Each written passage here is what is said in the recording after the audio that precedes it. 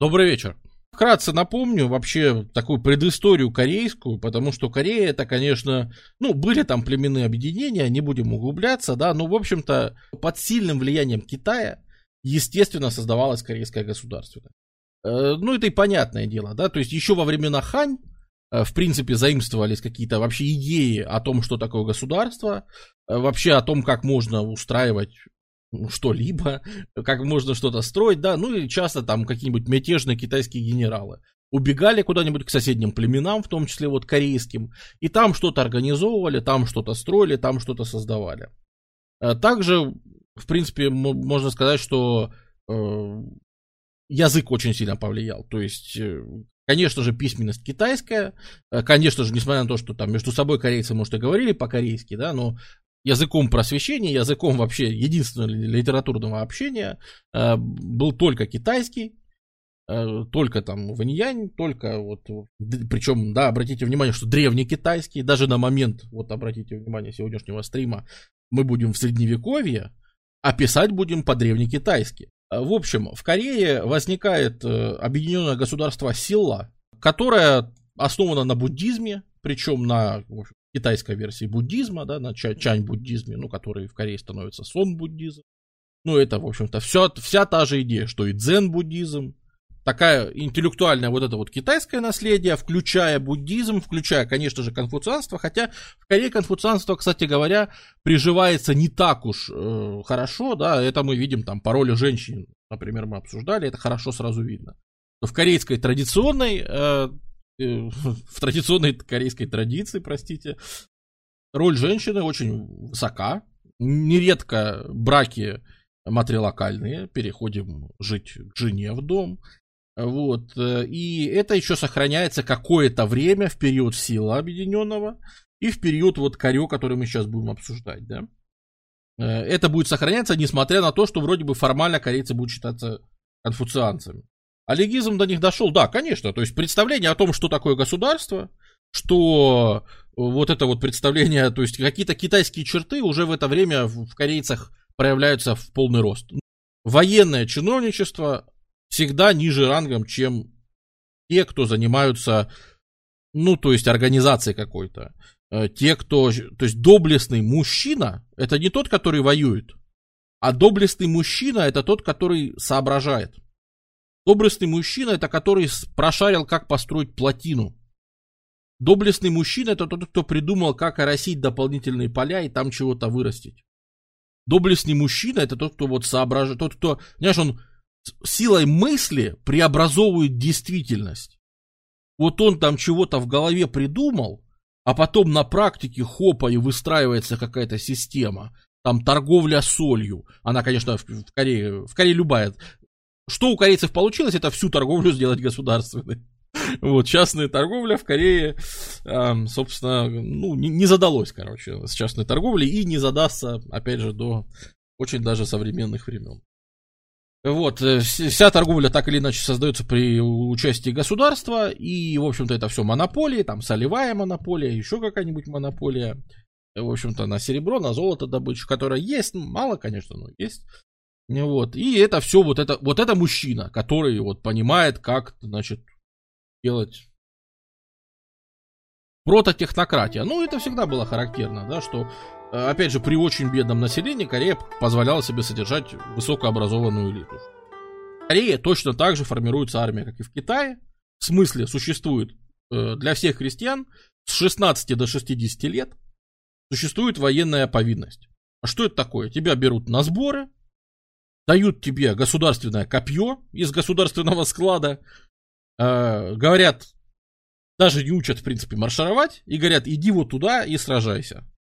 Вот, ты там отбываешь свою повинность там полгода, 8 месяцев, смотря какую назначат, и возвращаешься домой к семье, выращивать, в общем, что тебе там надо, там, свой там рис, пшеницу. Можно немножко вспомнить, что была Великая Танская империя, с которой вообще-то полностью, то есть мы говорили, что корейцы всегда копировали китайцев в плане государства, но империю Тан они скопировали один в один.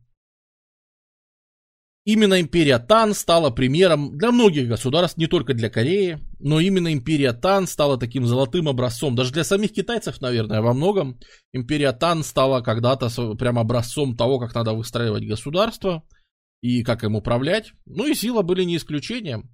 Тут еще было северное государство Бохай, или по-корейски Пархэ. Это, если что, одно и то же. Но мы будем использовать китайское название Бохай. Простите, что я использую китайское название для корейских стран. Ну, так чаще в литературе встречается. Вот. Было действительно государство Бохай. Тоже населенное. Там тоже жили корейцы. Их там жило много. Но в основном там жили всякие другие племена. Как мы помним, что была такая империя Тан, китайская, которая все-таки начала разваливаться. И вместе с ней посыпался весь, в принципе, регион. Потому что здесь были восстания, здесь были смуты, здесь взбунтовались, там, если мы чуть до этого возьмем, не взбунтовались, а свое государство построили. Был уйгурский каганат. То есть это, как всегда, это кочевая всякая история, да, когда кочевники очень серьезно тут все покусали и разрушили. И, в принципе, в этих условиях, когда распадается Тан, распадается и сила, да, то есть это очень, очень характерно, что мы посмотрим, вот мы там переходим в 10 век, вот мы переходим в 10 век и получаем вот такую вот картину, да. Что произошло? Что произошло в X веке? Ну, значит, там, в конце 9-го, в начале X века. Активизировались, понимаешь, в чем была сила Тан в свое время китайского? Сами Тан были по происхождению наполовину там тюрки, или, ну, короче, кочевники наполовину. Вот, и поэтому они всегда очень хорошо контролировали всякие кочевые движения. И очень всегда, как раз империя Тан, она существовала за счет того, ну, например, в качестве кавалерии активно использовали кочевников, да, и это было хорошим дополнением к пехотной китайской армии. И отсюда там успехи, отсюда продвижение чуть ли не до Памира, отсюда там в Средней Азии, в общем, успехи и все такое. Вообще территориальный размах империи. Когда Тан угасает, контроль над вот этими большими кочевьями к северу, он ослабевает. В частности, среди этого контента, какого контента, я уже сейчас читаю, это свое несу. В частности, среди этого кочевого контента появляется новая такая свежая струя и новый свежий народ, который, ну как бы вам сказать, по внешнему виду вы уже можете определить, да, к кому они относятся, да. Это впервые на арену выходят, выделяются, отчасти из-за того, что тюрки различные, и там распад тюркского каганата, и вся история с уйгурами, они откачевывают западней, то есть тюрки распространяются идут на запад, уходят на запад Евразии, и распространяются по всему западу, там, вообще везде, и захватывают все евразийские пространства, да, степные. А тут остаются как бы бедные родственники. Firefly, спасибо большое. Тут остаются новая группа народов, которых мы сегодня называем монгольские народы. И, по крайней мере, первые серьезные их представители — это кидане. Напоминаю, когда мы говорим монголы, и эту ошибку делают очень часто, люди часто приходят под видео, возмущаются. Монголы, не монголы, которые сегодня населяют Монголию. Сегодня население Монголии, нация монгол, это, по сути, если мы рассуждаем в рамках племени, это одно племя халха. Это всего лишь одно племя в огромной группе монгольских народов. Там айраты всякие, их там очень много вообще. И вот кидане были, наверное, первой волной вот этих вот монгольских кочевников, захватчиков, которых еще будет очень много, кстати говоря. И там то, что там с Чингисханом, с Батыем будет идти, это будет вообще нереальный конгломерат, в котором будет очень много, да, ну там вы сегодня знаете бурятов, вы сегодня знаете калмыков, это тоже монголы, но в смысле не те монголы, понимаете, да, разницу между монголы как народ и монголы как группа народов. Вот, мы говорим о группе народов, о монгольской цивилизации. Это, в первую очередь, они отличаются языком, они частично родственны тюркам, многие слова из знают, и можно даже родственность провести, но все-таки они отдельные. Ну и какие-то там быт, культура тоже частично отличаются, насколько это возможно в рамках кочевой цивилизации. Противостояние с новыми кочевниками, в первую очередь с киданиями, вообще выстраивается, скажем так, противостояние вот, новых людей, которые собирают части села. Они довольно быстро собрали. В Китае все не очень хорошо. А вот в Корее все получше. В Корее появляется человек, который Ван Гон, который объединяет всех, который, более того, который задвигает, что вот когда-то там в древности, а действительно в древности было государство Корё, говорит, давайте вот в честь него назовемся, в честь предков. Вот, и называет свое государство новое Корё. Ну, то есть, это, короче, Корё, только на новый манер. В его время это произносилось уже, видимо, как Корё. Никакого отношения к древнему Корё это государство не имеет, кроме названия. Ну вот, собственно, они жили на этой территории, давайте и мы так назовемся. И новая династия, в общем-то, в 935 году начинает, в принципе, править. То есть, пытается провести какие-то там реформы, да, то есть, опять же, вот что характерно, для корейской традиции характерен моногамный брак. Один мужчина, одна женщина. И, в принципе, они так и утверждают, что вся страна будет жить и хорошо, если у тебя одна жена, хорошо, если у тебя один муж, но у правителя будет гарем. И это он говорит, что, понимаете, я бы и рад быть с одной женщиной, с одной королевой, но не могу. Пацаны не поймут, поэтому, пожалуйста, присылайте мне все своих дочерей. А речь идет, конечно, о кланах, да, то есть это клановая система. Собственно, почему он и смог объединить страну. Там 29 крупнейших кланов, к которым он обращался. Речь идет именно о том, чтобы установить кровные узы с правящим домом. Типа, чтобы кланы не обижались. Кто из вас? Ну, короче, это опять же под китайскую систему, да. То есть надо заручиться поддержкой всех больших кланов, и любой клан должен присылать по жене. И, собственно, там 6 самых главных кланов, их жены, ну, их дочки будут иметь статус ванху, то есть государыня, и 23 будут иметь статус пуин, это супруга, просто супруга. То есть 23 супруги и 6 королев, 6 государынь. Да? Это вот такая стандартная система для, по крайней мере, раннего Корё, когда еще требовалось как-то замерять и сотрудничать вот с олигархией и с этими кланами. И, в общем-то, вот на этой региональной элите и строится такой первый вариант централизации этого государства. Естественно, за это там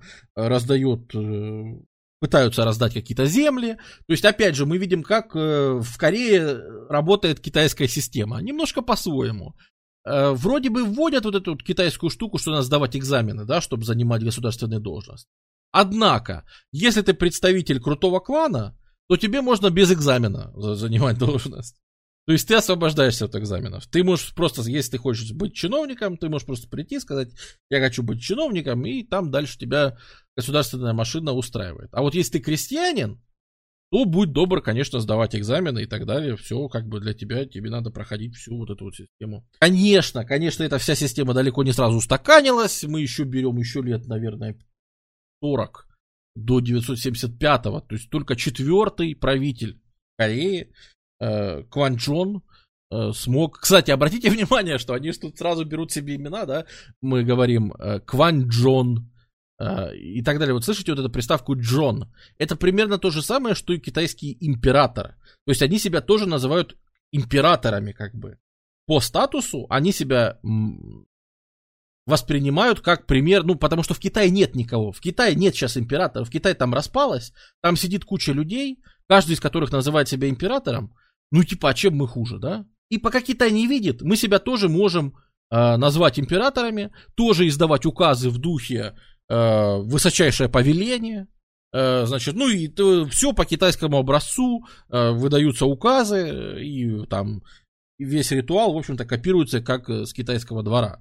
Хотя, да, до этого надо было обязательно танскому императору, конечно же, приносилась вассальная клятва, конечно же, говорилось, что вы мой сюзерен, я тут лишь пан обычный, да, то есть ни в коем случае повторять нельзя было. А вот они используют Джон приставку предок, то есть какой-нибудь предок, да, это храмовое имя. Личные имена у них я не буду сегодня перечислять.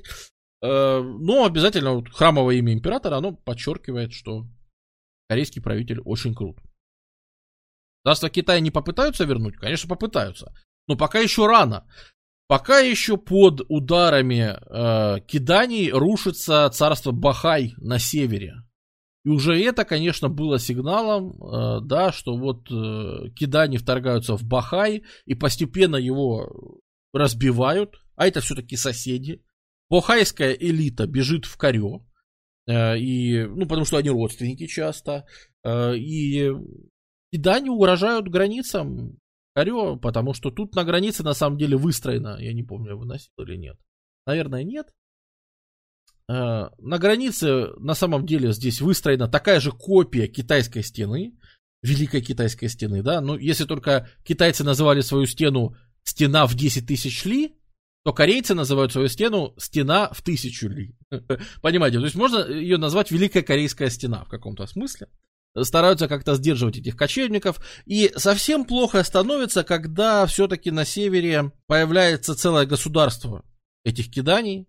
Когда в 937 году там появляется нормальное государство Ляо.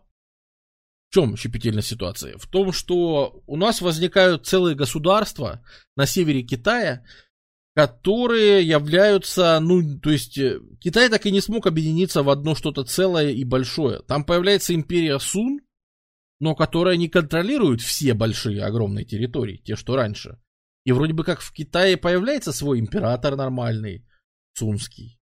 Однако появляется мощнейшее государство Ляо, которое со своей культурой, которое тоже перенимает там буддизм, и у них будет и своя и живопись, они тоже очень быстро оседают, очень быстро там окультуриваются, да, так скажем, очень быстро перенимают методы управления. Кроме того, группа таких народов, как тангуты, еще и эти кочевники проходят, и тоже в куске Китая организовывают свое государство Си-Ся, и это государство будет тангутское, то есть, да, понимаете, в чем вопрос? Тут даже не китайцы правят. Они все называют себя императором. И поскольку Ляо находится сильно ближе к Корее, то становится вопрос, а кого нам признавать верховным? Нам признавать все-таки китайцев верховным, но они далеко. До них плыть надо и так далее. А у тебя тут под боком сидят злые кочевники, которые очень опасные, которые нападают. И в какой момент Корё даже признает свою вассальную зависимость, то есть посылает подарки, делает ку именно правителям Ляо, а не кому-то другому. То есть, в курсе, что в китайской идеологии править и иметь титул императора имеет только тот, кто считает себя центром мира. Так вот, центром мира теперь мы признаем государство Ляо, грубо говоря, там внутреннюю Монголию, там и дальше до Приморского края и там до Амура и так далее.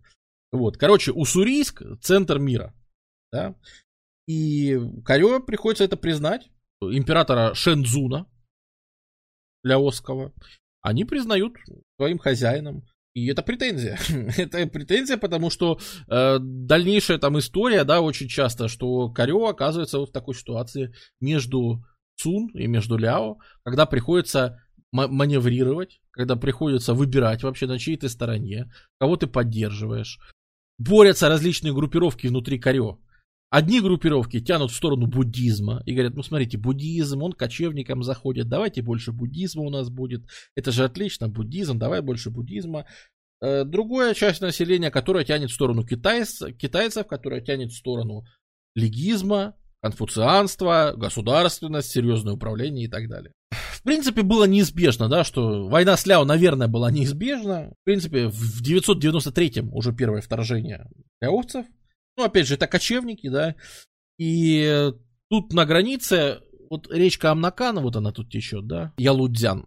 И вдоль, то есть между вот корейской границей и этой речкой строится сеть крепостей, часть из которых есть до сих пор. Почему я их упоминаю? Потому что часть из них есть до сих пор, можно побродить, посмотреть. Там, конечно, все плохо сохранилось, но есть. Хоть и развалины, но есть. Это пограничные сети из 21 крепости. Более того, приходится стену в 1000 ли дотягивать аж до следующего побережья. То есть приходится ее продлить уже полностью на всю границу. Опять же, это требует, просто чудовищных усилий слабенького корейского государства, в котором там население 3 миллиона, в котором, это все проблемно мобилизовать такие силы. В районе 1000 года это постоянные войны с Ляо. А представьте, какая вообще ситуация интересная, да, что это же ситуация, в которой военная элита, это что-то типа чмырей. А при этом их постоянно заставляют воевать, их постоянно заставляют защищать страну. И вообще-то их стратегическая значимость, гораздо выше, чем это признается государством. Опять же, мы говорили, что доблесть — это чиновник, а не военный человек. Это, кстати, интересно, потому что это прямо противоположно истории, например, Европы. Помните, мы обсуждали недавно средневековую Европу, где вся элита — это рыцари, воины, которые рубят бошки всем, и это вообще крутые пацаны, которые в крестовые походы ездят, Готфриды бульонские всякие, эти кульки-глотки и прочие ребята. То есть это в первую и в последнюю очередь это военная элита, в единственную очередь это только военные. И престижно быть военным. Это европейская, скажем так, ценность. Престижно быть военным. Не престижно заниматься этими бирюльками, считать что-то. Это провоцирует некоторые перевороты. То есть, например, уже в 1009 году мы выведем первую попытку военного переворота, что вообще станет таким характерной вообще чертой дальнейшей всей истории, когда, просто я хочу объяснить, откуда это проистекает. Почему такая частота военных переворотов? Именно потому, что реальность сталкивается с идеологией. По идеологии военные должны быть никем, в реальности на них держится оборона границы и, по сути, благополучие государства. Это тот случай, когда реально, хочешь не хочешь, военные... От них действительно зависит просто вопрос выживания. И если они там не остановят на границе или где-то еще, то всем хана будет. И поэтому уже там в 1009 году случается случай, по-моему, впервые, когда прошел слух, что правитель Макчон умер, и генерал разворачивается с армией, говорит, умер правитель, надо, чтобы я следующего контролировал, и идет на столицу. Столица в городе Кэсон была. То есть современный город Кэсон, это в Северной Корее сейчас он находится, тогда это была столица всей Объединенной Кореи.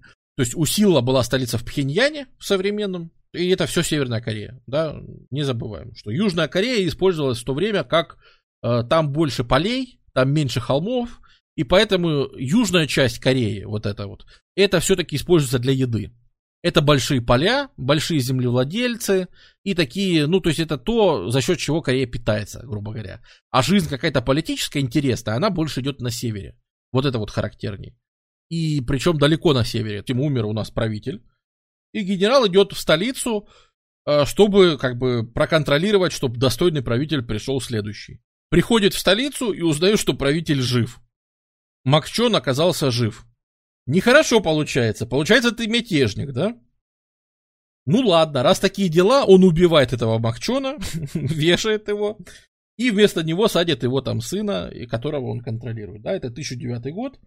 Вот в этой ситуации переворотов, если и удавались какие-то хорошие рейды киданий, то они обычно случались в такое время. Хорошо видно, что 1009 год это этот переворот, 1010 более-менее удачное вторжение киданий, когда у кочевников большая проблема. Они не умели брать корейские крепости, и они их не будут уметь еще очень долго. Да? То есть пройти они физически могут далеко, полстраны пройти могут, но у них в тылу остается куча крепостей, из которых корейцы делают вылазки и постоянно отбиваются. Это паттерн, который будет потом повторяться очень часто. И, наверное, что еще хуже, чем кидание, в XI веке, то есть постепенно от кидания отбиваются, постепенно угасает вообще киданская угроза, но возрастает угроза, приходит в движение другие племена, и это, конечно же, будут джурджени. Да, вот, собственно, укрепления, которые остались. Это пограничные укрепления, вот это, собственно, часть той самой стены в 1000 ли, да. Она еще будет потом укрепляться. Это как раз постарался найти участок крепости Чукчу, которая, Джукчу, да, наверное, так, которая вот остаток тех укреплений корейских. Это новый народ появляется, те самые джурджени, о которых мы уже сегодня упоминали. И, наверное, с ними даже будет связана более интересная вообще сегодняшняя история, потому что в XI веке мы видим, как постепенно, 1028, 1070, 1080 начинает усиливаться давление джурдженей. Да, я бы объяснил, кто такие джурджени подробно, но там придется рассказывать вот это. Поэтому давайте так. Просто скажем так, что еще одна группа кочевых народов начинает пробовать на крепкость границы. И, понимаете, вот пока ходили все эти кидани, пока ходили все эти кочевники, и это потом повторится с более известной личностью, однако это случается еще раньше. Это случается где-то в районе 1100-1115 года, когда у кочевников появляется сильная личность. Когда какой-то клан, в данном случае Вань-Янь клан, смог объединить местные монгольские, тунгусские племена, звали его Агуда, который поднимает восстание внутри вот этой вот Ляосской конфедерации. Вообще, блин, интересно про вот эти вот северные рассказы, потому что интересно, у них там своя версия буддизма была потом. Пока они еще шаманы, конечно. Вот, но вот интересно, да, что у них был праздник первой рыбы, на котором каждый вождь должен прийти и станцевать танец перед вождем, показать, что он ему делает как бы уважение. И вышел вот этот вот Агуда, и на празднике первой рыбы отказался танцевать танец. Бросил в лицо вызов, принял на себя контроль, начал объединять кланы, начал, значит, очень быстро объединил и собрал. Вот когда у кочевников появляется централизованная сила, это то, что при Чингисхане потом повторится. Это какая-то жесть. Они тогда перестают резать друг друга и начинают посматривать на соседей. А когда они начинают посматривать на соседей, начинается вот это вот. То есть здесь показано, да? Они сносят и конфедерации Ляо, они сносят и Тунский Китай, пробивают, и создают огромную империю Цзинь. Цзинь у нас встречается очень часто, не удивляйтесь. В китайской истории 4 государства было. Но вот конкретно джурдженская Цзинь, она может быть вам интересна, потому что она в себя включает еще огромную территорию, то есть весь Приморский край, например. Там до Сахалина, и Сахалин тоже. И можно встретить и сегодня дзинские гробницы, дзинские памятники, артефакты есть в Уссурийске, там, в Владивостоке, на Сахалине и везде. И их там очень много. Ну, то есть, поэтому, да, может быть, это интересно. Ну и, конечно, корейцев тоже живет некое количество. И это вот те самые народы, о которых мы говорили. Нивки, арачоны, нанайцы, эвенки и так далее. Их там тоже очень много. Получается, и флот осваивали. Ну, некий флот, да, это не было каким-то сильным прямо флотом. Это были плавучие баржи. Вот, баржи осваивали. То есть, это, флотом это сложно назвать. И, ну, он не дзинь, да, это просто сложно произнести ц. Ну, передается этот иероглиф как цзинь. Представляют памятники дзинь.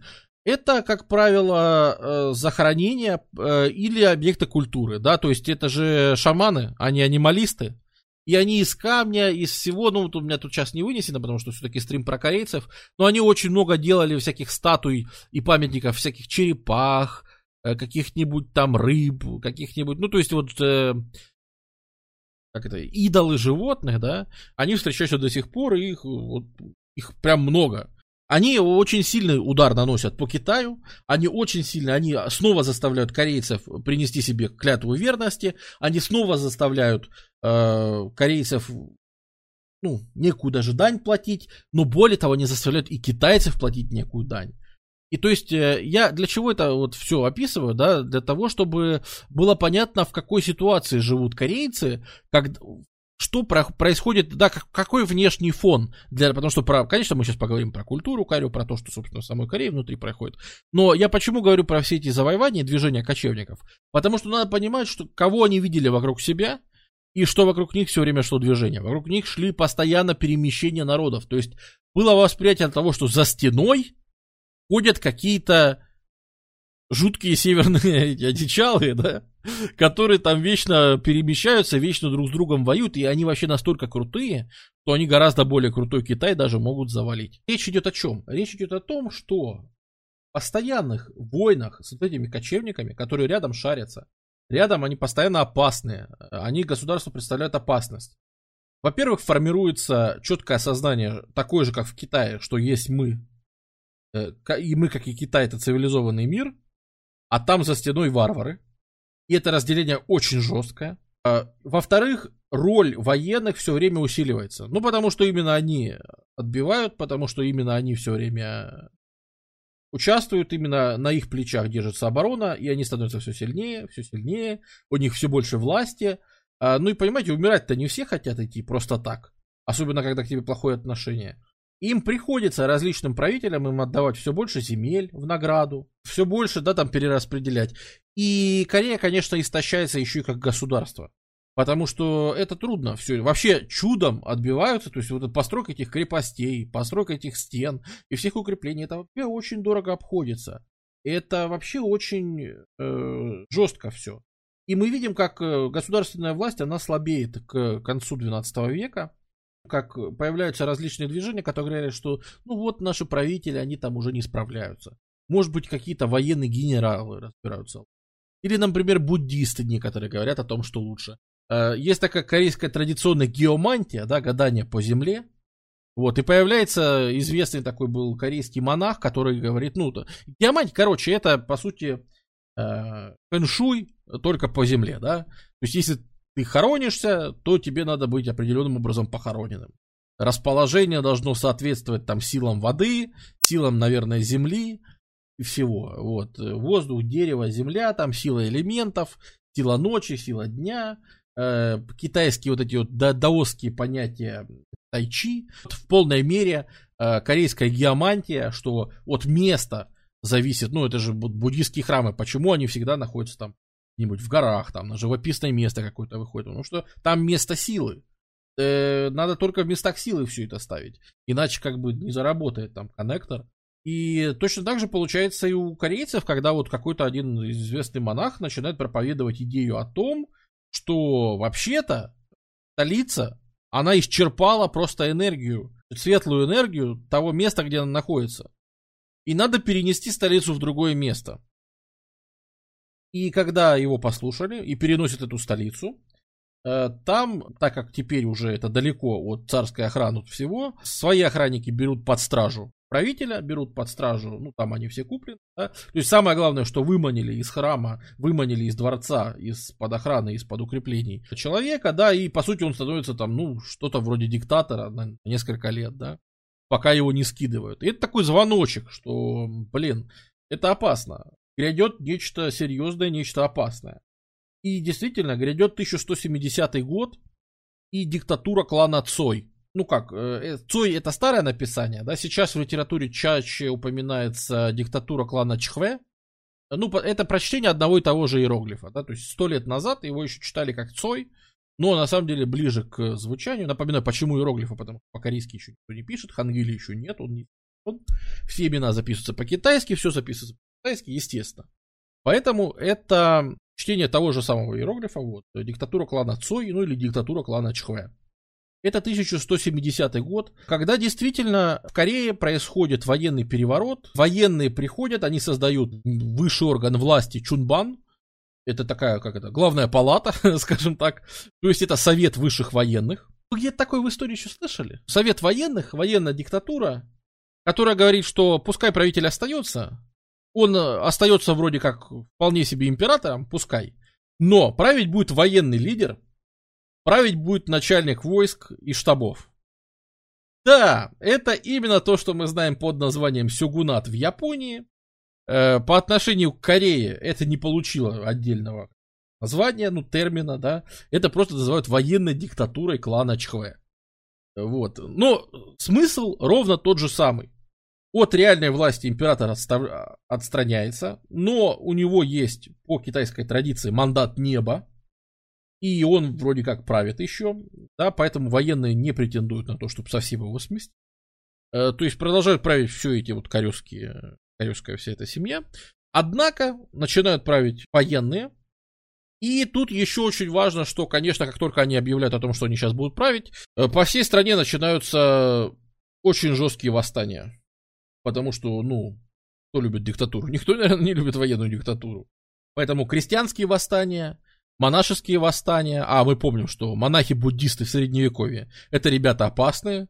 Это он так сидит там, рассказывает тебе про карму, пустоту, там, смирись, ожидай нирваны, да. Если ты ему что-то сделаешь, он подымется, возьмет в руки какой-нибудь меч и пойдет тебя резать. Ну да, в Японии, конечно, тут да, есть разница, что в Японии действительно есть вот эта вот единственная семья императоров, которая там сидит. Все историческое время, что мы знаем, она там и сидит. Однако, система в Корее намечается точно такая же. И, в общем-то, на самом деле в Корее случается, то есть, если вам не хватало ослабления государства постоянными стройками, постоянным угнетением крестьян, постоянно, потому что, вообще-то, когда-то, там, еще в селазские времена, большинство крестьян были свободны. И они трудились просто в рамках своей общины и решали вопросы в рамках крестьянской общины. Сейчас не так. Сейчас у нас военные нужды, не забывайте, надо воевать, поэтому ты, пожалуйста, дружище, идешь и вкалываешь на меня. У тебя есть трудовые повинности, которые ты, как правильный человек, должен на меня отбывать, а в принципе, скорее всего, что твои повинности, они будут такие, что ты их просто не сможешь осуществить, и так или иначе ты попадаешь в зависимость от меня, вот, и становишься просто ноби. Это подлый люд, это зависимые люди, практически рабы. Налог 50% урожая, то есть достаточно серьезный. И так было тяжело в государстве, а тут еще представьте, что после военной диктатуры 1170 года начинается 26 лет гражданской войны. 26 лет, там, практически каждый год, практически 20 лет постоянных восстаний, мут, резни. И всегда меня интересовал вопрос, что не забывайте, что это раньше, чем сёгунат в Японии. Потому что сёгунат в Японии становится через, в 1192. И гражданские войны в Корее закончатся в 1196. И вот что это? Вот я не знаю, принято считать, что Япония к этому моменту уже ушла в изоляцию, и постепенно изолируется, и постепенно уходит. Слушайте, неужели это совпадение, а? Два таких похода, то есть Минамото в Японии, это те же самые 1170-е, в 1180-х он поднимает восстание против клана Тайра, Минамото, и приходит война Гэмпэй, и он становится военным диктатором Японии. И там начинают править сёгуны. И в эти же ровно годы параллельно в Корее происходит просто один в один то же самое.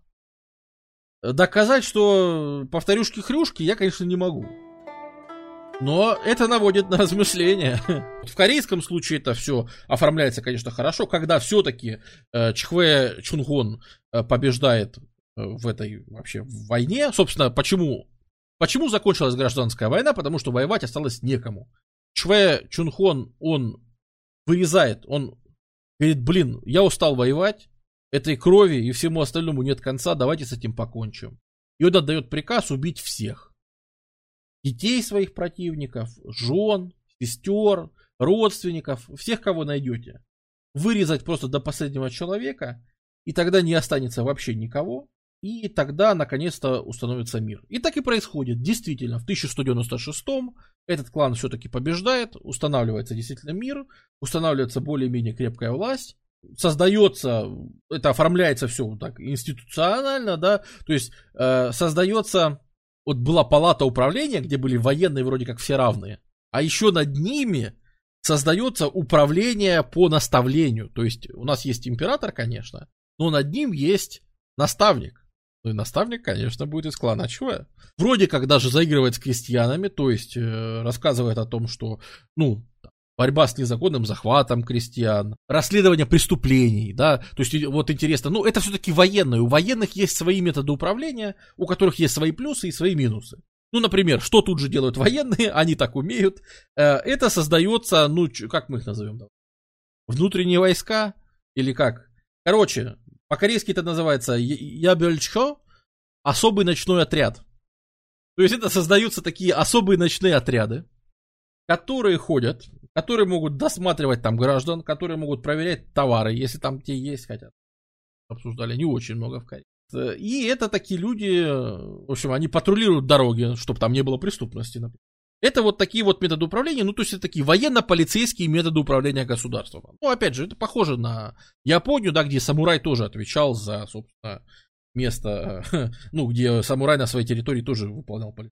Вот этими методами. Плюс, понимаете, до этого же всегда по китайскому образцу армия была государственной. Но это же не порядок. Государственная армия, мало ли кому она подчиняется.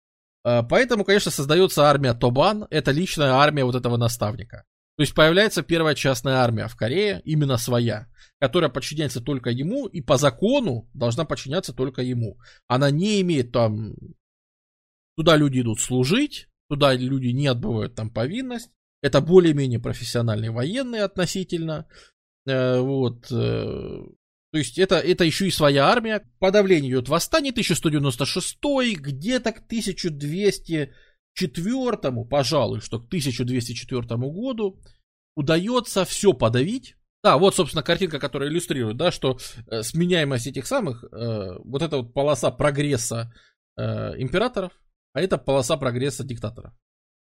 Вот, то есть, ну, тут по годам можно распределить, что с 1070-го, да, вот как сменялись императоры, то есть за время одного диктатора могло там смениться 4 императора, ну и так далее. Вот, то есть, управление с помощью диктаторов, а это так, это формально, это для легитимности сидят ребята, но они, кстати, подписывают указы, да, им на подпись, то есть все издается от их имени, конечно. От имени военных ничего не издается. Это тоже важно. Однако, 1204 год, да, у нас все закончилось, мы наконец-то всех убили, противников убили. Вроде бы народ, крестьян успокоили. Кажется, все хорошо, да? Понимаете, в чем дело? Не знали тогдашние корейцы, что на просторах все тех же, где ходили кидане до этого, где ходили джурджени до этого, и которых получалось сдерживать, там объединяются следующая волна всех этих перемещений, а именно опять появляется сильный лидер, Темучин, который называет себя великим ханом, и собирает монголов и начинает атаковать государства, ну, в первую очередь, северокитайские государства, Сися и Цзинь. И уже с 1211 года у нас начинаются серьезные монгольские атаки на Китай. Ну, вот, собственно, начинается вот это все. Здесь показаны походы как раз до смерти Чингисхана, и каждый раз, когда с этим сталкиваемся, да, ну, это, конечно, сносит башню, простите за выражение, но здесь показаны завоевания монголов только до смерти Чингисхана, только до 1227 года. В который раз, давайте посмотрим, и в который раз проникнемся моментом, какие огромные события происходят в стороне от Кореи, которая является лишь одним из приемничков, одним из уголков всех этих глобальных процессов. А вообще, конечно же, это начало того, что, в общем-то, к концу 13 века, вот, если мы включим все походы, то мы получим вот такую вот. Начинается вот это все. И начинается оно, в принципе, в 2000... Подожди, еще не началось. Полярю. Простите, в 1211 году, когда уже атакуя, в принципе, вот тут северное царство, оттуда люди начинают бежать в Корею, и монголы, как всегда. Впервые на территорию Кореи монголы попадают, преследуя своих врагов. Ничего, да, не напоминает. Преследуя своих врагов и говорят: ребята, вы нас пустите, мы вообще в Корею пришли только своих врагов побить. Вот там джурджени, кидане от нас бегут, но они к вам на территорию забежали. Ну мы тут пройдем, мы их сейчас уничтожим и сразу уйдем. идет, история повторяется в 1216, 1217, 1218, ну сколько можно.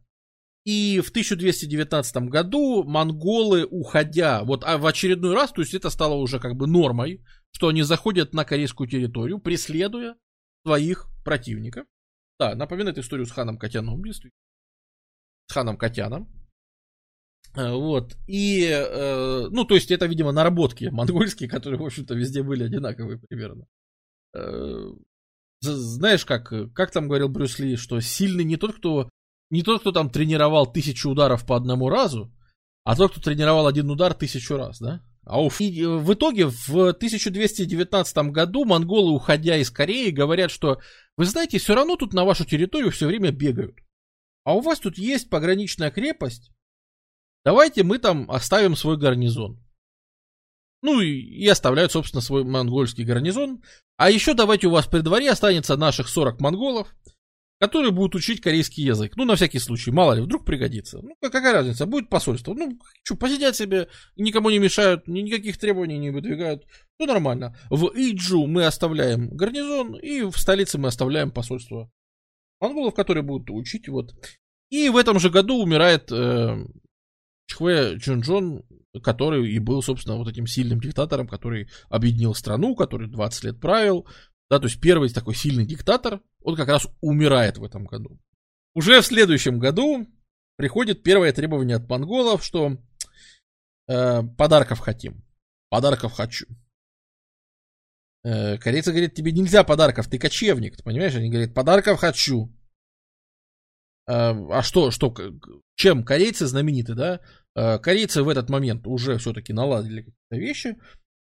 В основном связанное с письмом, корейское очень ценилось. Даже имея рядом образованный Сунский Китай, корейская бумага ценилась, корейская тушь, кисти корейские. Ну, то есть вот эти вот вещи, да, там, ну, какие-нибудь шкурки суслянов каких-нибудь.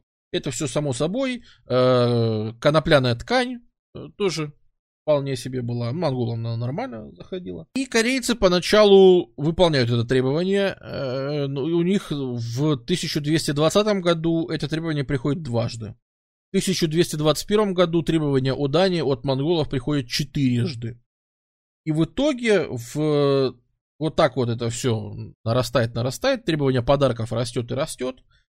И в 1225 году приехавших монголов, которые требуют подарки, корейцы просто убивают. Перебивают посольство монгольское, которое приехало. Ну, извините. Монголы говорят, мы как бы с лучшими побуждениями, мы как бы тут, понимаешь, со всей душой, мы хотели как лучше, вот. Но начинается длительная история. Монгольский лидер Саритай и 4, по-моему, Тумена, если не ошибаюсь, в 1231 году переходят границу, это первое вторжение Саритая, и наталкиваются на мощные укрепления, на систему крепостей, которые тоже не могут взять. Но, однако, то есть монголы неплохо проходят страну, неплохо завоевывают какие-то территории, но даже, собственно, войска бегут, и это тоже станет на следующий век станет вообще событием, что так, армия же формировалась там по призыву, обязанность, да, и вот армия, сформированная из знатных людей, она разбежалась моментально. А государственная армия, набранная из крестьян, хоть и воевала плохо, но мораль была хорошая, потому что воспринимались как захватчики. Вот. И все-таки вот эта вот корейская уверенность в том, что мы люди просвещенные, а это пришли какие-то черти-варвары, она очень крепкая, да, то есть они не готовы мириться, то есть даже китайцам было проще смириться, но они с этими кочевниками живут всю жизнь рядом, и, ну, да, господи, соседи, заходите, добрые, да. Для корейцев это было прям для многих вообще зазорно, ты что, ужасно, ни в коем случае. И вот удивительная штука, что даже многие военные сдаются, и многие такие части, которые считались, ну, важными, они бегут или сдаются, а при этом народное сопротивление или вот какие-то отдельные крепости, которые остаются у монголов в тылу, они не сдаются, и они там сидят занозой, короче.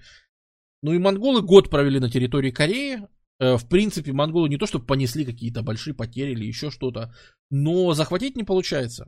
То есть корейцы отказываются, то есть монголы их победили вроде как, Корейцы попрятались по столицам, по укреплениям, за стенами, но не сдаются. Живут бедно, сидят в осадах, еле питаются, голодают, короче. Слушай, нашли кого брать на измор. Корейцы, в обычное время полуголодной жизнью живут.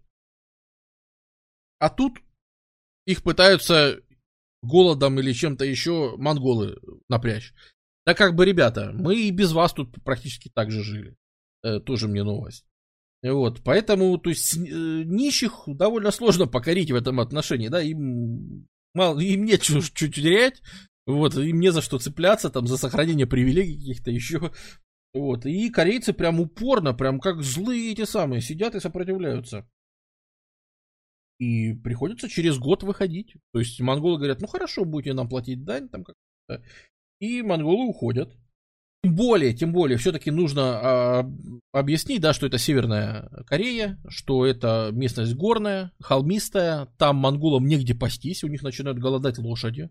Вот, то есть монголы еще в это время, у них большие кавалерийские армии, и монголы все-таки очень сильно зависят от пропитания даже не самих своих монгольских ртов, только своих лошадиных ртов, которые должны жрать все время что-то.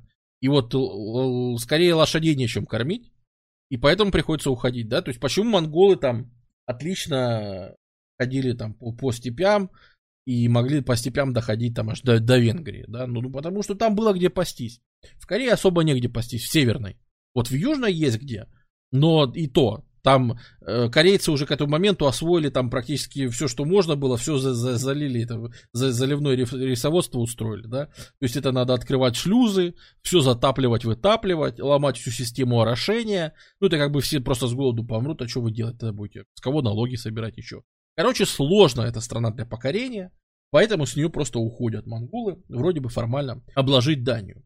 Кроме того, забирают кое-каких, то есть монгольская штука о том, что надо забирать каких-то ремесленников с собой, берут несколько дочек аристократов с собой, ну то есть дань женщинами и ремесленниками, это для монголов в принципе довольно обычное дело. А как же имба-захват замков? А видишь, еще не научились, Лугаль, то есть речь идет, то есть не то чтобы не научились, просто, видимо, у армии Сарьтай не было такой задачи. Монголы учатся на ходу. И, собственно, осаждать что-то серьезное монголы учатся ровно в эти же годы. Вот прямо вот в этом же 31 году, это же только одна из кампаний. Монголы воюют сразу по многим фронтам, и идет параллельно завоевание северокитайских, то есть сисяне, по-моему, уже завоевали, сейчас Цзинь постепенно добивают, да, и, как раз на примере китайских городов они учатся осаде, и захватывая все больше и больше китайских инженеров, они учатся осадной, и вообще постепенно монголы приходят к идее того, что надо воевать не только в кавалерии, а что, оказывается, это бесполезная пехота, она тоже иногда важна. Появляется разнообразие в армии и так далее, и вообще и инженерные корпуса появляются. Ну, видимо, сама армия Сарьтай, она имела скорее набеговый такой характер, рейдовый, да. У них вот не получилось. Но корейцы делают выводы. Сразу после того, как монголы выходят, корейцы переносят столицу, точнее делают вторую запасную столицу. То есть, если первая это город Кэсон, вот он, да, если столица в Кэсоне, то вторую столицу переносят на остров, на Канхвадо. Ну, обрати внимание, да, что это остров в долине реки, и он как бы защищен водой, то есть тут реки, тут выстраиваются стены, тут делается свой гарнизон там в 1000 человек, то есть здесь все выстраивается, здесь выстраиваются копии всех административных зданий, сюда полностью переселяется и император, и военное правительство, то есть это как бы запасная столица. Если теперь, потому что корейцы не хотят как бы платить, им нечем платить дань, и они просто собираются дальше провоцировать монголов и дальше с ними воевать, это такая, стратегическое планирование, да, что будем воевать. Все деньги вбухиваются в систему укреплений, все деньги вбухиваются в запасную столицу, где можно пересидеть, если что. Граница еще больше укрепляется, еще больше денег вбухивается, и понятно, что как только они это делают, даже превентивно монголы, узнав об этом всем, в 1232 году второй подход монголов, все то же самое. Они проходят, они берут Кагён, этот он так-то назывался. То же самое, у них проблемы с некоторыми крепостями, но они берут основную столицу, но не могут взять запасную. Вовремя, да, переехали. и остаются здесь, и точно так же откатываются. Блин, ну хорошо, ладно. В 1235 году, тут надо включить большую карту, они все-таки добивают Цзинь. Монголы наконец-то завершили завоевание Северного Китая. И вот теперь они могут собраться с более-менее серьезными войсками и пойти на Корею. Третий поход на Корею, 1235 год. Наконец-то, когда они разобрались с Северным Китаем, и можно себе позволить серьезные атаки на корейцев, и осаду, и так далее, обратите внимание, что они проходят всю Корею. То есть они проходят и в Южную Корею, и вообще в любую Корею. Они спокойно пробивают, не спокойно, а тоже с проблемами. Корейцы прям, наверное, плюс военной диктатуры, да, что в принципе могут оказать хорошее сопротивление. То есть дерутся как звери. Кстати, я хочу обратить внимание, что мы в 1235 году, да, не забывайте, что это за время. Это время, когда на другом конце мы доходим. Вы понимаете, да? То есть примерно в эти же годы у нас собирается компания Батыя, и собираются, в общем, все вот эти вот... То есть, это просто так, чтобы связать. А что в это время происходит где-то еще, да? Вот где-то еще происходит вся история с Батыем и всем остальным, да? В это же время в Корее происходит... Но, опять же, монголы не могут взять все-таки... Монголы не могут одержать окончательной победы. Они подавили центры сопротивления, они даже позахватывали крепости очень многие, но против них поднимаются народные восстания. Под ними горит земля, и все-таки они не могут взять на острове укрепления, куда они спрятались. Монголы посылают послов. Давайте заключать мир, но на том условии, что вы столицу на острове свою срываете и переносите ее опять на континент. Но то как-то нечестно. Мы монголы, а вы на острове строите свою столицу. Корейцы отказываются. Хорошо, тогда давайте просто заложниками. Вы отдаете там своих принцев в заложники. Даете заложников, объявляете себя вассалами. И да, корейцы на это. С другой стороны, монголы тут не могут полностью оставаться. Да, они и так тут 4 года провели. Страна, в общем-то, во многом оккупирована. Грубо говоря, это все-таки победа. Но тоже очень тяжелая победа монголов.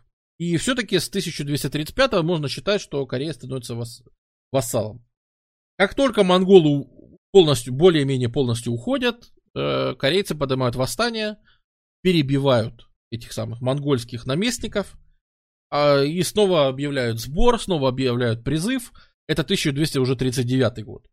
То есть мы захватили полмира их Корею. То есть в Корее монголы сталкиваются, прямо с титаническими усилиями, да, что, очень сложно. И только ты уходишь, корейцы сразу поднимают восстание. В 1247 только монголы будут в состоянии, потому что у них там были еще внутренние проблемы. В 1247 монголы планируют вернуться, вроде бы как возвращаются, но в это время умирает хан Гуюк, и монголы возвращаются, потому что надо Курултай, надо переизбирать. Монголами вообще правит женщина, Агул-Гаймыш. То есть она отзывает оттуда войска, потому что говорит, не, без командующих, без всего это нереально. Саритай там погиб уже, то есть командующего нет. Саритай, кстати, в Корее погиб. Да, хорошо мотивированное население. То есть я же говорю, что регулярно мы видим, что чиновничество даже готово сотрудничать. Даже военные могут признать свое поражение, а люди на местах монголов все равно жгут, убивают и сажают на вилы. И, трудно. То есть напрямую монголы не могут контролировать Корею. Как Китай, например. Да? Напрямую сложно. Поэтому монголы собираются контролировать именно с помощью, по-нормальному. С помощью наместников, договариваясь, с Кореей. То есть побеждая корейцев и заставляя корейцами управлять же корейцев. Вот. Это время, опять же, если мы перевернемся, что это за время, там 1047 и вроде того, это вот мы на прошлом стриме буквально касались. Помните, был стрим по средневековой Франции, и у нас был Людовик IX святой, который плавал и который посылал посольство Андре Лодженю и договаривался, вот перед тем, как плыть в Тунис, договаривался вроде как с монголами, может быть, в каком-то союзе или чем-то таком против Египта. Вот как раз в это время, да, его послы прибывают. Общаются Агулга и мышь как раз. Вот. И в это время, да, и срывается вот очередное наступление на Корею. Пятое вторжение, 1253 год. Опять много чего уничтожают, опять большинство армий корейских разбито, снова все разбито, но идут на крайние меры корейцы, военный лидер, забыл, как звали генерала, короче, корейский генерал объявляет о том, что по всей стране уничтожаются документы о зависимых людях. Короче, все, кто записывается в армию, все, кто идут драться с монголами, все становятся свободными людьми. Но должны драться с монголами. И снова поднимается народное восстание. Война идет еще 5 лет. В 1259 году монголы все равно вынуждены покинуть Новую Корею. Это 5-я попытка, 5 вторжений. И в общем и целом переменным успехом, но по итогу неудачно. Ну сколько можно? И неизвестно вообще, сколько бы это все продолжалось, если бы в Монголии не пришел известный человек. Да, то есть тут, возможно, сыграл человеческий фактор. Приходит хан Хубилай, приходит серьезный мужчина. Вот. В Монголии заканчивается период. Все-таки не нужно забывать, что, может быть, возможно, многие из неудач монголов обусловлены тем, что у них были утробные, в смысле, внутриполитические проблемы. Монголов, как вы знаете, такая огромная империя, ее расколбасила на всю Евразию, у всех амбиции, я хочу править, а это мой папка был, а это мой дедка был. Конечно, страну разрывает, да, она тут же распадается на куски, там часть Золотой Орды, часть Чагатай, по улусам распадает. Это все известная история. Приходит хан Хубилай, который идеологически круче. Хан Хубилай, я не знаю, тут же, наверное, не покажут, да? Да, еще Сун, еще оставались. Но при этом это уже не монголы. Подход монголов меняется. Хан Хубилай шлет своих послов и говорит: я к вам обращаюсь не как монгол, а мы основываем новую китайскую династию. Юань. Вообще-то по-монгольски оно все так же называется, да? Их, Юань, Улс.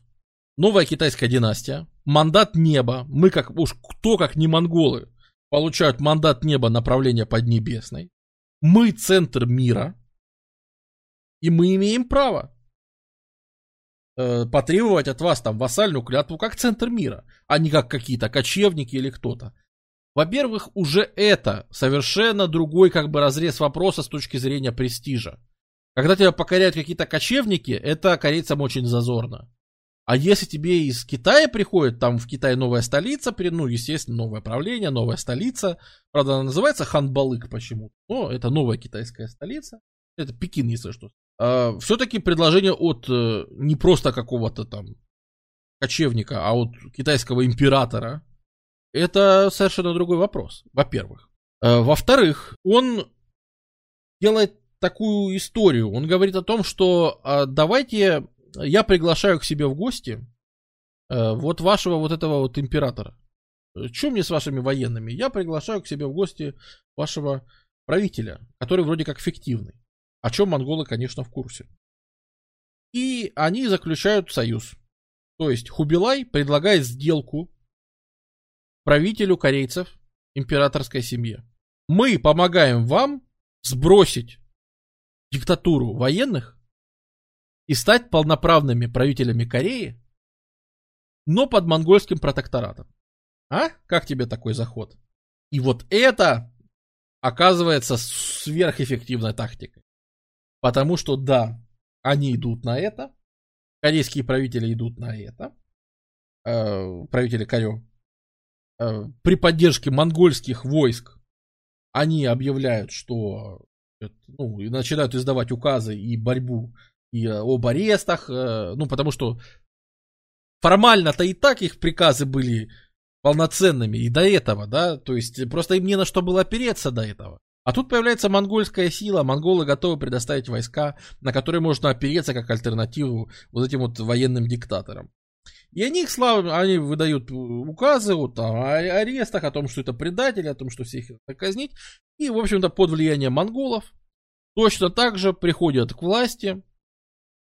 И, естественно, то есть утверждается власть, утверждается новый вот этот вот фон Джон, он становится новым королем Кореи. Правда, ему приходится менять кое-что, мы сейчас будем.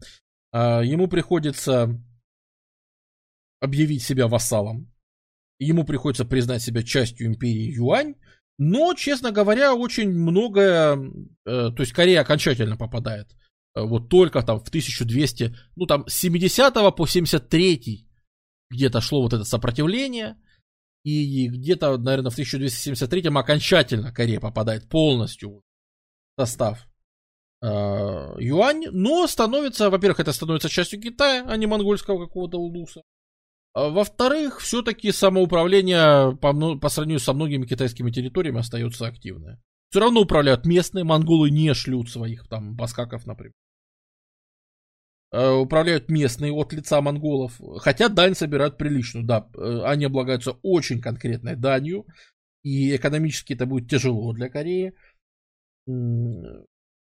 Значит, монголы, самое главное, что монголы не селятся. Вот, наверное, что самое главное, да, что монголы не практикуют то, что они делают в Китае, а именно заселение. Не ломают вот оросительную систему орошений для того, чтобы монголам тут поселиться. Единственное исключение это остров Чеджудо, на котором монголы его требуют себе, отчекрыживают от Кореи, потому что монголам, во-первых, нужна морская база, они планируют завоевание Японии, а во-вторых, монголам необходимо все-таки, как это сказать, какое-то место для развода коней, ну, то есть что-то все-таки поиметь, да, ну, такое приличное помимо дани. И Чеджудо, секрет, до сих пор, да, до 21 века является центром коневодства корейского. Вот, представляете, аж с монгольских времен. Поэтому даже на многих картах можно увидеть, что Корея входит в Юань все-таки так заштриховано, да, потому что, ну, они отстояли, вот то, что было жестокое сопротивление, убедило монголов, что не надо заселяться, не надо прямое управление вводить, а все-таки чуть-чуть надо опосредованно. Вот. Хотя формально, да, происходит понижение. Во-первых, корейские ваны, они теряют вот свой титул этот Джон, предок, да, что все, вы больше не имеете права так называться. Там все они теперь имеют приставку Чху, это преданный, то есть преданный, понятно кому, преданный монгольскому императору, ну, китайскому императору, вот, то есть это понижение во всем статусе, они не имеют права издавать там указания, не имеют права издавать амнистию, не имеют права много чего делать, они вынуждены платить дань, они вынуждены ежегодно посылать корейских ремесленников, они ежегодно должны посылать девушек для гаремов, ну и так далее. То есть, да, конечно, это все-таки подчиненное положение, что и говорить. В первую очередь, наверное, что больше всего легло на плечи корейцев после монгольского завоевания, это, конечно, подготовка вторжения в Японию, потому что монголы были заинтересованы в Японии, но, знаешь, это не была прямо, как это сказать, задачей максимум, типа, ну, то есть они слышали, что есть там какие-то сказочные места, говорят, там даже дома крестьян покрыты золотом и серебром, вот, ну какие-то это вроде сказки, короче, ну, в любом случае надо проверить, надо готовить экспедицию. И, по сути, вся подготовка экспедиции в Японию, она ложится на корейцев, вообще вся. То есть вербуется 35 тысяч человек, которые занимаются инфраструктурой, подготовкой гаваней, доков, строительство кораблей десантных, подготовка, значит, ну вот все на свете, все, что касается высадки, вербуется из корейцев. Это все оплачивается из корейской казны, вся экспедиция, то есть там будут какие-то, более того, вербуются даже корейские части. тоже в достаточно большом количестве. Ну, собственно, даже их, по-моему, будет костяк. То есть пехотный костяк, он формируется весь из корейцев. Монголы так участвуют постольку-поскольку, элитные части. Вот. И уже на следующий год, в 1274-м, высаживается экспедиция. Это пока только экспедиционные силы. Они высаживаются там в Цусиме, чуть дальше, и, в общем-то, огребают, по большому счету. Вот, то есть, тут немножко сказывается разница в подходе военном, да, все-таки. Корейцы, которые привыкли воевать, вот как я объяснял, что это завербованные просто крестьяне, которые по повинности пришли 8 месяцев повоевать, которым дали со склада вооружение и сказали: иди и воюй. И они попадают в самурайскую Японию, в которой, ну, там можно много говорить, что самураи переоценены в истории, катана, это вообще не меч, там, и все это, конечно, условно, да. Однако, самураи это профессиональные военные, смысл жизни которых — война. И они там по 5-10 этих корейцев могут просто расчвякивать вообще без особых проблем. Вот, поэтому экспедиционные войска проваливаются. Следующая высадка готовится уже, конечно, сильно дольше. Следующая высадка готовится, соответственно, до 2 года. Более основательно. Там 900, по-моему, кораблей. То есть, прям... То есть, вот в 1281-м они плывут, чтобы уже попытаться завоевать. Но происходит знаменитый тайфун, божественный ветер, он же Амикадзе. Это вся эпическая десантная операция, она вся, в общем, тонет, ее раскидывает, какие-то части высаживаются, огребают в бухте Аката, не могут закрепиться, по сути, на севере Кюсю, и вынуждены эвакуироваться. И вот после провала вот этой вот, то есть серьезный, после тайфуна, уничтожившего флот, после вообще всех этих, да, названия, да, действительно, Fireline, если что, название знаменитых воинов камикадзе, оно взято именно с 1281 года, то есть это сознательно взято историческое название, потому что в 1945 году была пропаганда, что вот как тогда высаживались, ну, то есть камикадзе же тоже появились под конец войны Второй мировой.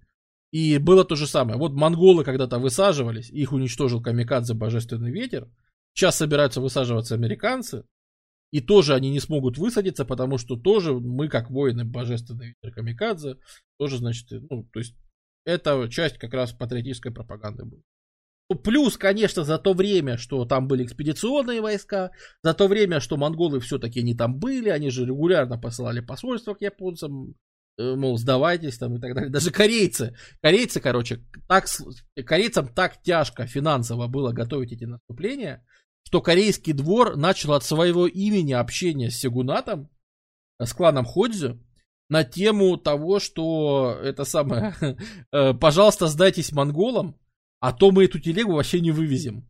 Мы тут подыхаем, готовим, мы все бабло вбухиваем в эту войну.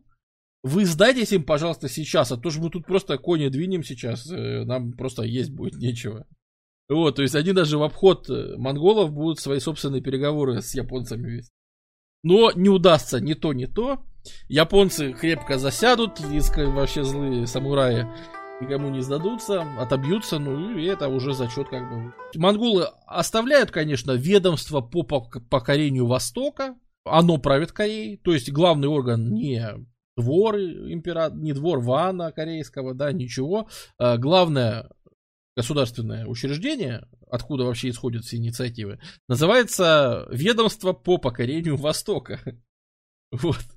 И его глава, он как бы является советником и попечителем Вана, ну то есть понятно, что это внешнее управление, однако монголы в общем и целом уходят и занимаются своими, им еще надо во Вьетнаме это самое, огрести, вот, поэтому они еще заняты другими высадками, то есть они пробуют возможности, но, как показала практика, да, монгольские усилия вне степного пояса Евразии, в общем-то, особых успехов не имеют нигде. Ну, высадки, вот, например, Япония или Вьетнам, они там увязли, да, в Европе они дошли, конечно, до Загреба в это время, да, они в Хорватии вообще там пограбили, вот, и там рядом со Сплитом ездили монгольские коняшки. Однако не получилось закрепиться Опять в Европе у них началось то же самое, голод, конечно, питаться негде. Да, Вьетнам на юге тоже отвесил, вот японцы отвесили. Ну, то есть, вот к этому моменту, где там монгольская вот эта огромная, там, ну, или уже мы говорим про китайское юань, да, они упираются где-то в свои уже пределы. Примерно в это время монголы в общем и целом Корею оставили под своим управлением. Корея все-таки справлялась и сбалансировали размер дани, размер девушек, размер всего, что они отправляют в Монголию. Немножко принудительно монголы монголизируют, то есть они обязательно царскую семью корейскую жениться на монголках, чтобы династия становилась монгольской, родственной, и чтобы связывали, то есть вот эта вот вся система с тем, что они там брали кучу жен из кланов, кучу жен еще из кого-то, не-не-не, вот у нас есть монгольская принцесса, прекрасноликая какая-нибудь Жарбал Цецех, и вот, пожалуйста, этот самый, вот она тебе в гости, женитесь, совет да любовь. И монголы более-менее, они постепенно начинают переходить к буддизму, правда, к его странной версии, ну, по меркам тех же корейцев, это монголы заценили, знаете, какой буддизм? Тибетский, то есть ламаизм. Вот, они его заценили, но это тоже несколько их сближает, что это уже не просто люди, которые там тенгри, там шаманы и все такое. Это вроде бы более-менее понятные люди, которые верят в понятные вещи. А определенного национализма не было, типа мы корейцы, они там понаехавшие. Было. То есть это же вечная проблема, что как их определить? Считали ли, ну, короче, это нации, типа, да, появляются в 19 веке, да-да-да, это все, конечно, понятно, но есть некое понятие докапиталистической протонации, или как-то так его назвать. Короче, осознание единого этноса, что мы все-таки корейцы, а это монголы, у них было. И это их очень сильно раздражало. И даже в трактатах, которые они писали, вот мы сейчас коснемся, они постоянно упоминали, что это монголы, почему мы должны им своих девушек типа и так. Вообще ужасно. И как ни странно, да, вот на почве, например, буддизма, буддизм вполне себе живет и расцветает, и буддийская живопись, и буддийское монументальное искусство, оно будет еще в Корее очень неплохо жить. И, наверное, в связи с этим давайте поговорим о культуре Корё, которую я игнорировал весь стрим. Я это делал не просто так. Во-первых, оставлять самое вкусное напоследок, это довольно интересно, да. Хотелось бы коснуться того, а что вот это вот за общество такое, потому что мы прошли там 10 век с киданиями, 11 век с джурженями, 12, да, 13 век с монголами. Собственно, чем жила-то корейская элита в это время? Ну, знаете ли. Во-первых, надо сказать, что это, конечно, была страна нищая, страна бедная, торговли в стране нет, и даже монеты, например, не прижились. То есть, я напоминаю, что в Китае монеты ходят там, ну, 7 века до нашей эры, вот. В Китае в это время правит династия Сун, технократическая крутая династия, которая кучу изобретала. Вот, которая там порох использует первое, да, там и всякое такое, вот, это в Китае. В Китае там есть тоже интеллектуальный центр, очень важный, ну, потом Сун захватят монголы, да, пускай. Но до монголов, еще вот там, в начале сегодня, существует Сун. Так вот, даже по меркам Сун, корейцы были весьма продвинутой нацией. И Сун это отмечали всегда, что вот если типа есть кто-то, кроме китайцев, то это вот в Корё сидят ребята, которые шарят. Так вот, я напоминаю, что в империи Сун в это время начинают печатать бумажные деньги. И уже не с железными монетами ходят. А вообще-то в Сун начинается финансовая система с банкнотами. А у корейцев в это время нет даже монетарной системы вообще, натуральный обмен. Они меняются рисом, они меняются отрезами конопляной ткани, и если они совершают государственные покупки большие, ну там с Китаем там закупают партию чего-то там, шелка какого-то, да, для двора. То есть если большие, у них будут такие здоровые куски, серебряные, 600-граммовые такие жезлы, короче, вытянутые. Вот это, да, будет, ну типа серебром расплачивать. Это для больших покупок. То есть понятно, что в такой ситуации, Ну, как бы, опять же, это же немножко касается конфуцианства. То есть, конфуцианство очень плохо относится к торговле. По Конфуцию, кто такие торговцы? Это люди, которые занимаются просто несправедливым трудом. Ты взял вещь за одну цену, а продал дороже. Ты проклятый спекулянт. Если купил за 4 бу товар, значит он и стоит 4 бу. Какое ты право имеешь за 5 его продавать? Это же неправда, это наценка. Ты охренел? Ты просто нечестно наживал, не трудовой доход, понимаешь? Вот, не трудовой доход. Поэтому, дружище, будь добр, посторониться. То есть настоящие люди это кто? Это крестьяне, которые пашут землю. И это чиновники, которые всем этим распоряжаются, которые все это планируют и замышляют, как там орошать землю, управлять, собирать налог там и все. Вот это правильные люди. Чиновники и крестьяне. А торговцы это какие-то непонятные вообще мутные личности. Это, конечно, да, это понятно, но это все в теории. На практике Китай очень богатое государство, которому надо торговать. И хочешь не хочешь, кого там волнует, что там Конфуций сказал. По факту шелковый путь там и все остальное, по факту Китай торгует, да? А в Корею оно приходит, получается, в чистом виде. В Корее сама идея о том, что торговец это какой-то черт, эта идея приходит. А идея, а торговать все равно нечем. Все равно страна бедная, да? И поэтому тут эта идея очень сильно приживается. Поэтому, когда будут попытки сразу нескольких ванов, там, это же даже 4-й ван, он будет пытаться ввести монетарную систему, но они будут вводить монеты, они будут циркулировать там максимум при жизни одного этого человека, и только в столице. И все, и потом после его смерти опять уходить в небытие, потому что корейцы так и не поняли, вот, до 20 века, это если что будет система до 20 века, они так и не поняли, почему за какие-то железные монетки, а уж тем более за бумажки, как можно за это продавать корзину рыбы. Ну ты же не съешь эту железную монетку, нафиг она тебе нужна. Наколка какая-то вообще темная схема, участвовать в которой не нужно. Поэтому монетарная система в Корее так и не приживется, причем это, в общем-то, вполне себе сознательная идеологическая штука. С другой стороны, да, при всем при этом, вот при том, что и население живет очень бедно, и питается достаточно бедно, при том, что там, есть торговля солью, но опять же, торговля солью это что такое? Государство на свои деньги организовывает добычу соли. Потом привозят ее в уделы, в уезды, и там эту соль типа распродает, меняет по сути на какие-то товары крестьян. Опять же, обычно это отрезы ткани и нормы риса, которые там выносят и просто собирают как дополнительный налог. Вот. Очень часто это все просто распределяется. Очень часто это что-то распределение. Да? Не забываем, что при всем при этом у конфуцианцев есть некое устройство, то есть корейцы будут это копировать. Если наводнение или какое-то природное бедствие в каком-то уезде, то жители этого уезда освобождаются от налогов. Дешево и сердито, правильно? То есть государство, с одной стороны, ограничено в своих возможностях. И не может, там, знаешь, как сейчас делать, там, направить вертолеты, там, спасательные операции. Сейчас, если где-то что-то случается, да, государство может себе позволить направить туда поезда, самолеты, спасателей, гуманитарную помощь и все остальное, да. А корейское государство так не могло сделать, поэтому оно говорило, вы просто освобождайтесь от налогов, не думайте о том, что вам надо что-то сдавать государству, не думайте ничего, вы там на ближайшие 5 лет восстанавливаете хозяйство нам. И все. Это был такой дешевый способ решить вот подобные проблемы.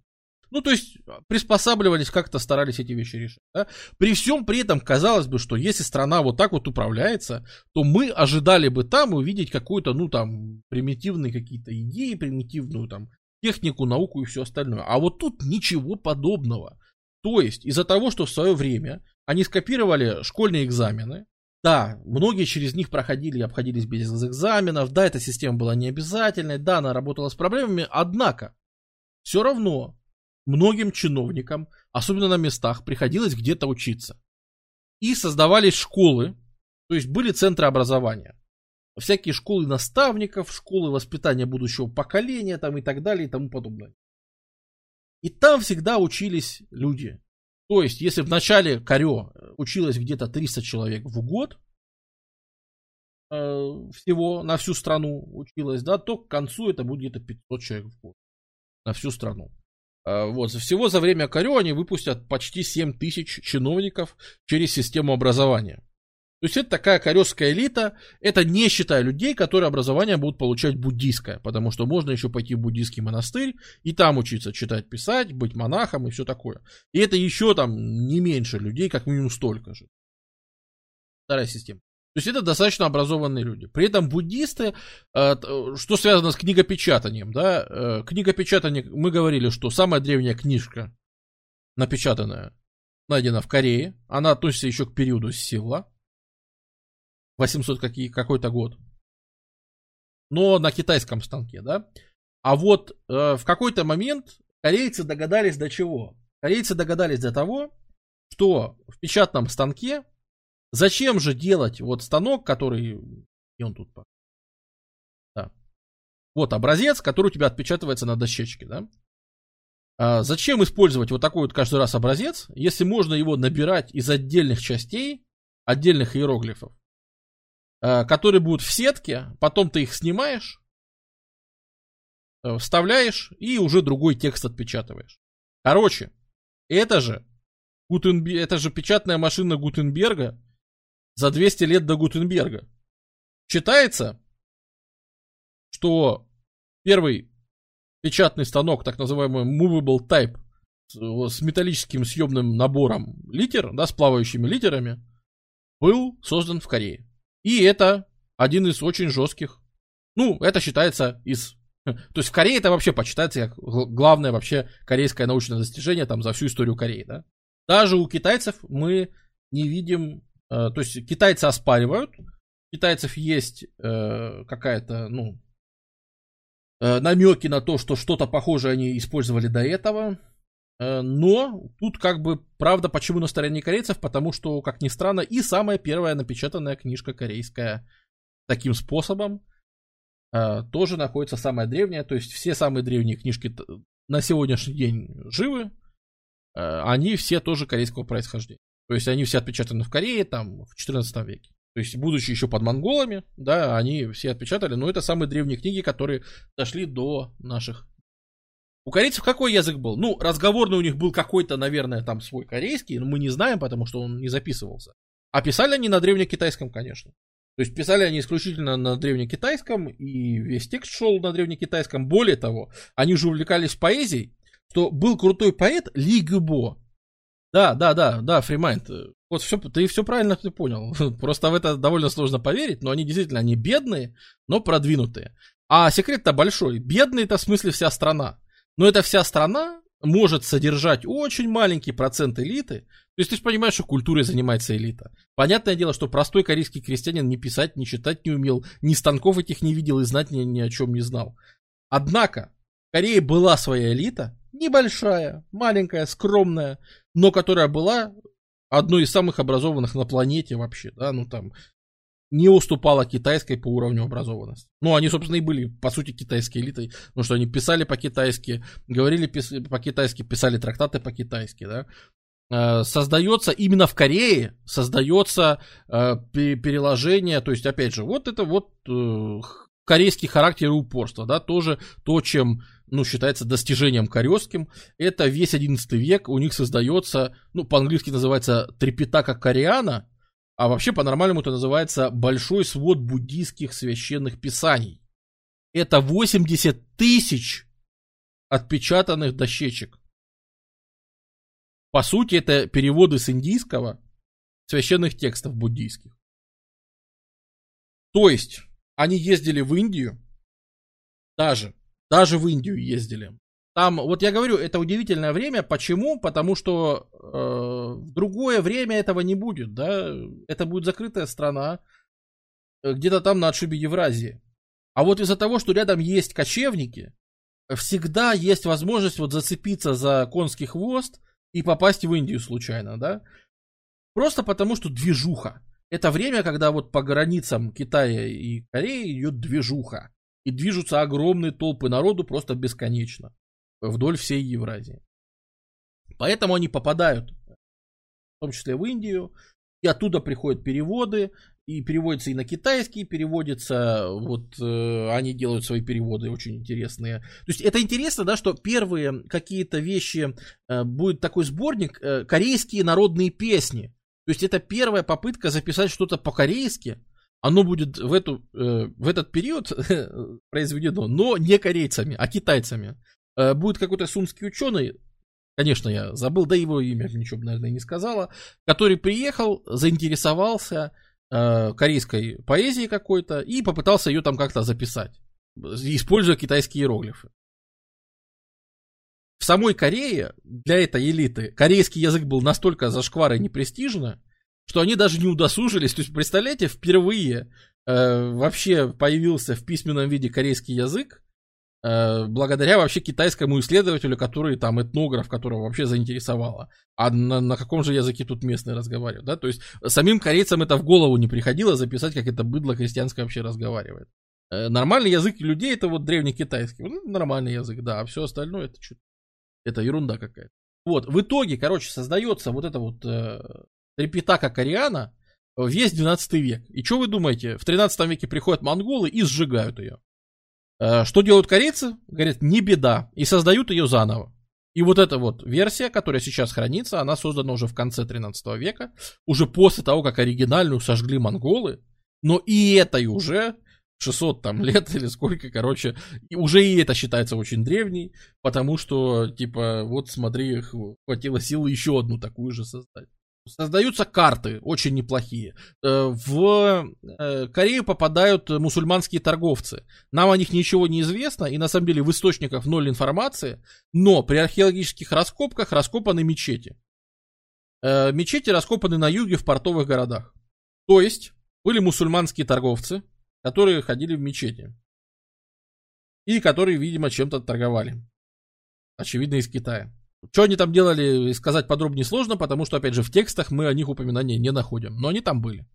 С X века они там присутствуют постоянно. И вообще характерно, да, что если вот торговля вся с Китаем, все-таки международная торговля была, и она из себя представляла, в основном Корея продавала в Китай сырье, а получала из этого сырья чего-то крутое. Ну, например, продавали книги и чернила, и кисти. Ой, продавали бумагу, причем разные виды бумаги. Бумага с золотым песком, бумага из коры бумажного дерева, бумага там, всякие разные виды корейской бумаги. Знаешь, это как любой... Вы когда-нибудь видели блеск в глазах советского интеллигента, когда он видит финскую полиграфию? Вот примерно такой же блеск был у сунских, значит, деятелей, когда он видел корейскую бумагу. При ее виде, да, примерно вот такая же была реакция. Вот. В обмен возили книги в большом количестве. Плюс, конечно, шелк китайский, ну это понятно, там, то, чем Китай торговал обычно. И, что интересно, корейские сложные изделия. Сначала арбалеты. То есть корейцы хорошо считалось, что делали арбалеты. Опять же, это достаточно высокотехнологичное производство. Кораблестроение. Они строили... Ну, десантные корабли для монголов были 28 метров в длину. То есть, да, они по конструкции были довольно простые. Это, по сути, баржа с бортами, как в Нормандии, что корейский селадон. Это такой шедевр. Ну, то есть, сейчас это выглядит как, ну, подумаешь, у моей бабушки сервис такой был. Вот. А в то время это считалось очень классным керамическим вообще производством. Там для этого строились на юге Кореи, на холмах, строили 40-метровые печи, и она шла вдоль холма, то есть перепад высоты 7 метров примерно. И в этой печи были отделы с разной температурой. И постепенно эта ваза спускалась по трубе такой, ну это длинная печь 40-метровая, она как труба. И по ней спускается ваза там или чего-то, и в разной температуре обрабатывается. Эта камера будет с каким-то песком.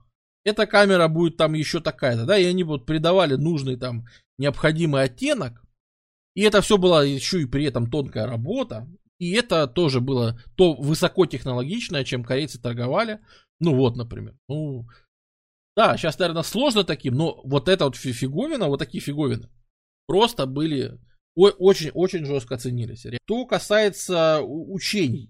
Ну, были конфуцианцы, конечно.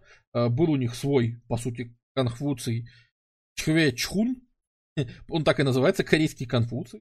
Ну, который, собственно, и задвигал там про Корею, про Конфуция и про все, что они рассказывали. Писались книжки, это же традиционная китайская медицина.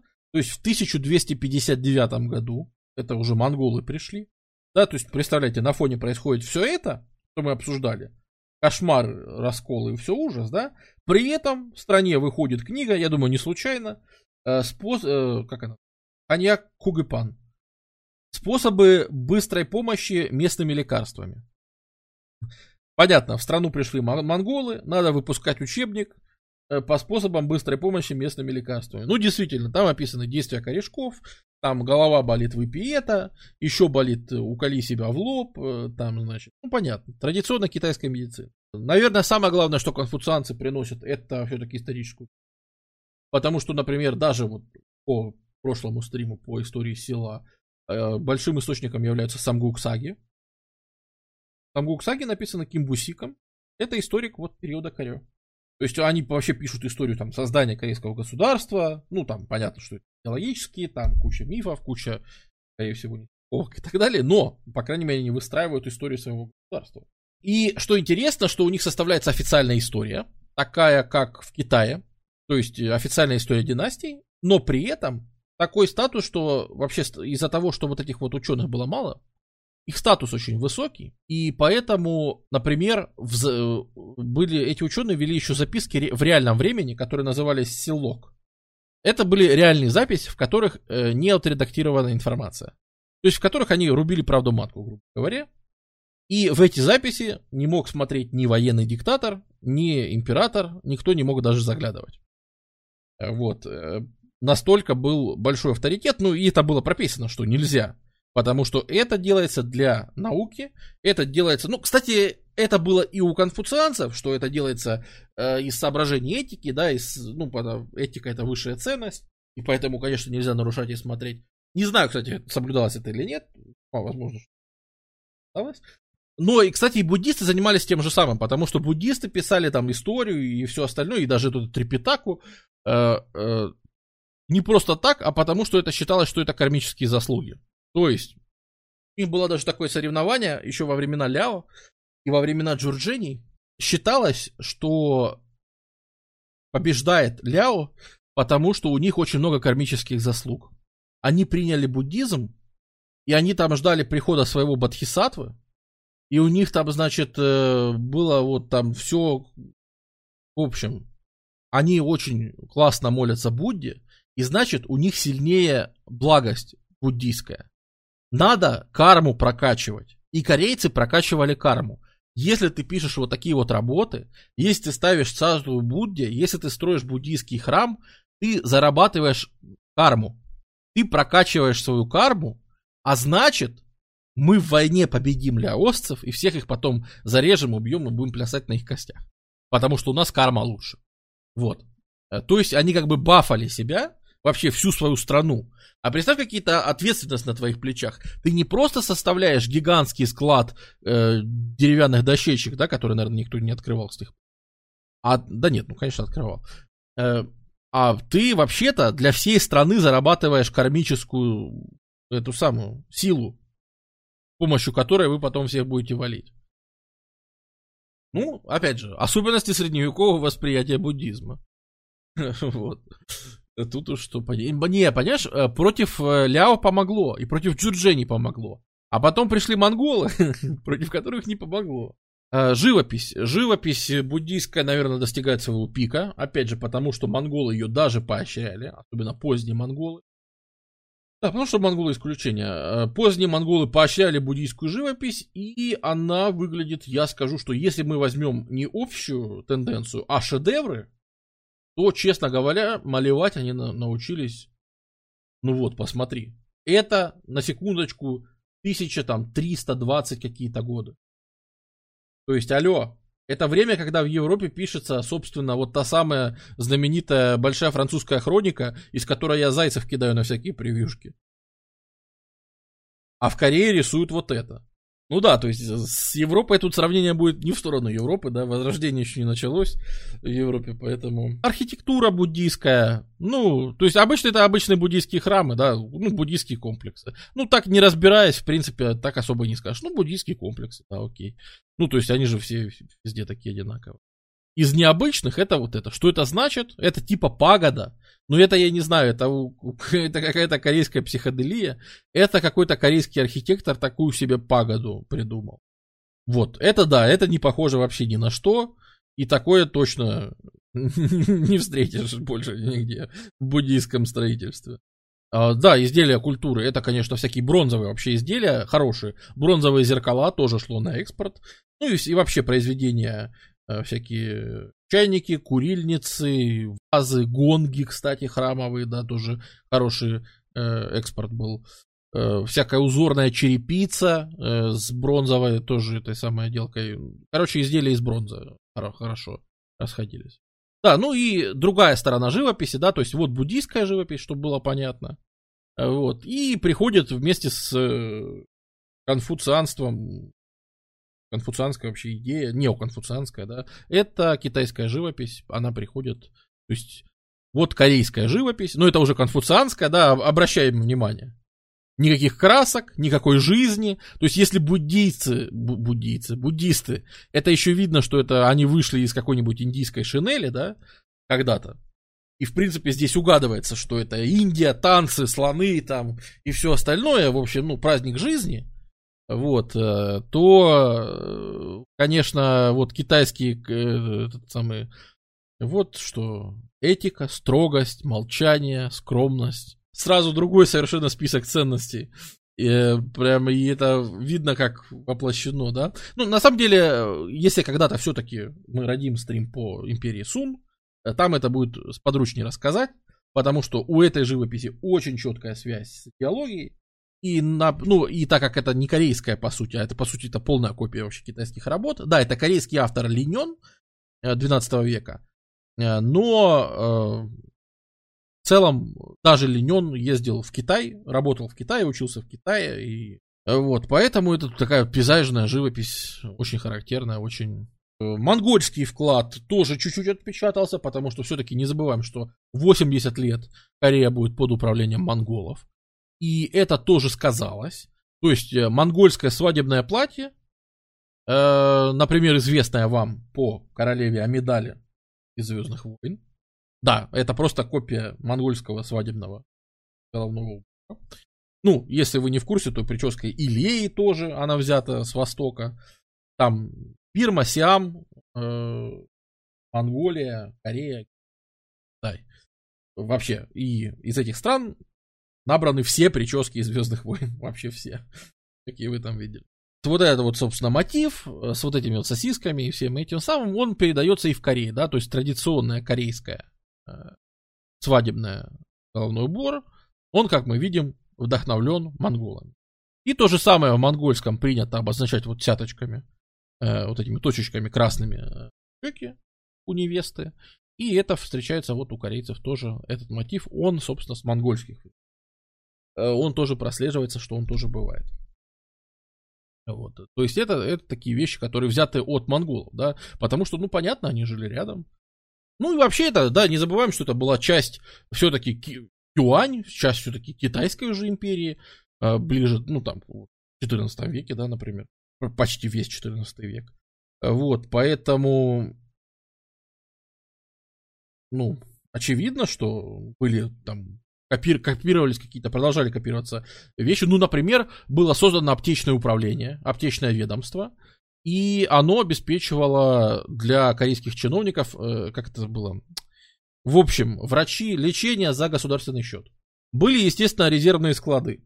То есть, сдаем рис государству, рис там хранится, если голод или если какая-то такая вещь, государство дает беспроцентную суду. То есть, отгружают тебе там сколько килограмм риса, на, живи, в следующем году вернешь столько же, без процентов. Ну и постепенно надо сказать, что количество зависимых людей, оно еще и увеличивалось, потому что... Хотя ладно, нет, про управление вообще не буду. Это нудно. Кадастровый вопрос, блин. переписи населения и все остальное. Но это интересный все-таки факт, наверное, стоит упомянуть, что иногда крестьяне уходили к помещику, сами отдавались в рабство. Потому что государство не всегда управляло хорошо, и поехавший чиновник хуже, чем собственник. Собственник хотя бы заинтересован, чтобы у него земля поливалась, удобрялась и урожай был. И проще работать на земле собственника и платить ему какую-то плату, чем быть свободным у чиновника, который там вообще безумный, который просто, у него должность свою отбывает, да, и он вообще не заинтересован ни в производительности земли, ни в чем. Вот, и тут все дохнут, у нас тут голод сейчас начнется, когда мы тут помрем при управлении. Вот, поэтому действительно иногда сами просились, писали заявление, и к концу Корё это будет даже набирать такой массовый характер, когда люди сами отдавались в зависимость, просто потому что так лучше жить было. Это было выгодней по уровню жизни.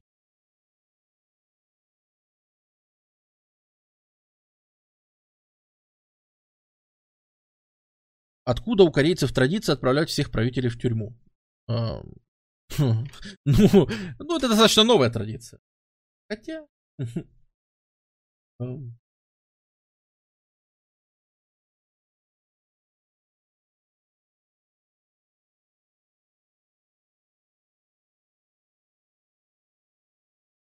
Знаете, что я предлагаю? Я предлагаю сделать еще одну паузу и рассказать, как это все закончилось минут за 30.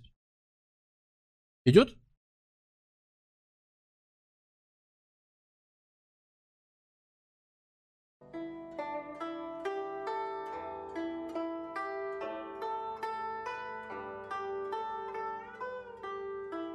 Wonderful, большое спасибо. Тогда еще один перерыв, последний на сегодня. Ну, Корея не была в составе китайских империй. Ну вот, пожалуйста, была в составе. То есть, Юань была. Иногда воевали. Нет, они признавали, потому что они признавали себя. То есть, они признают себя вассалами. Ну и ладно. То есть, со стороны китайцев они считали, что они состоят, конечно, в Китае. Естественно. Еще бы.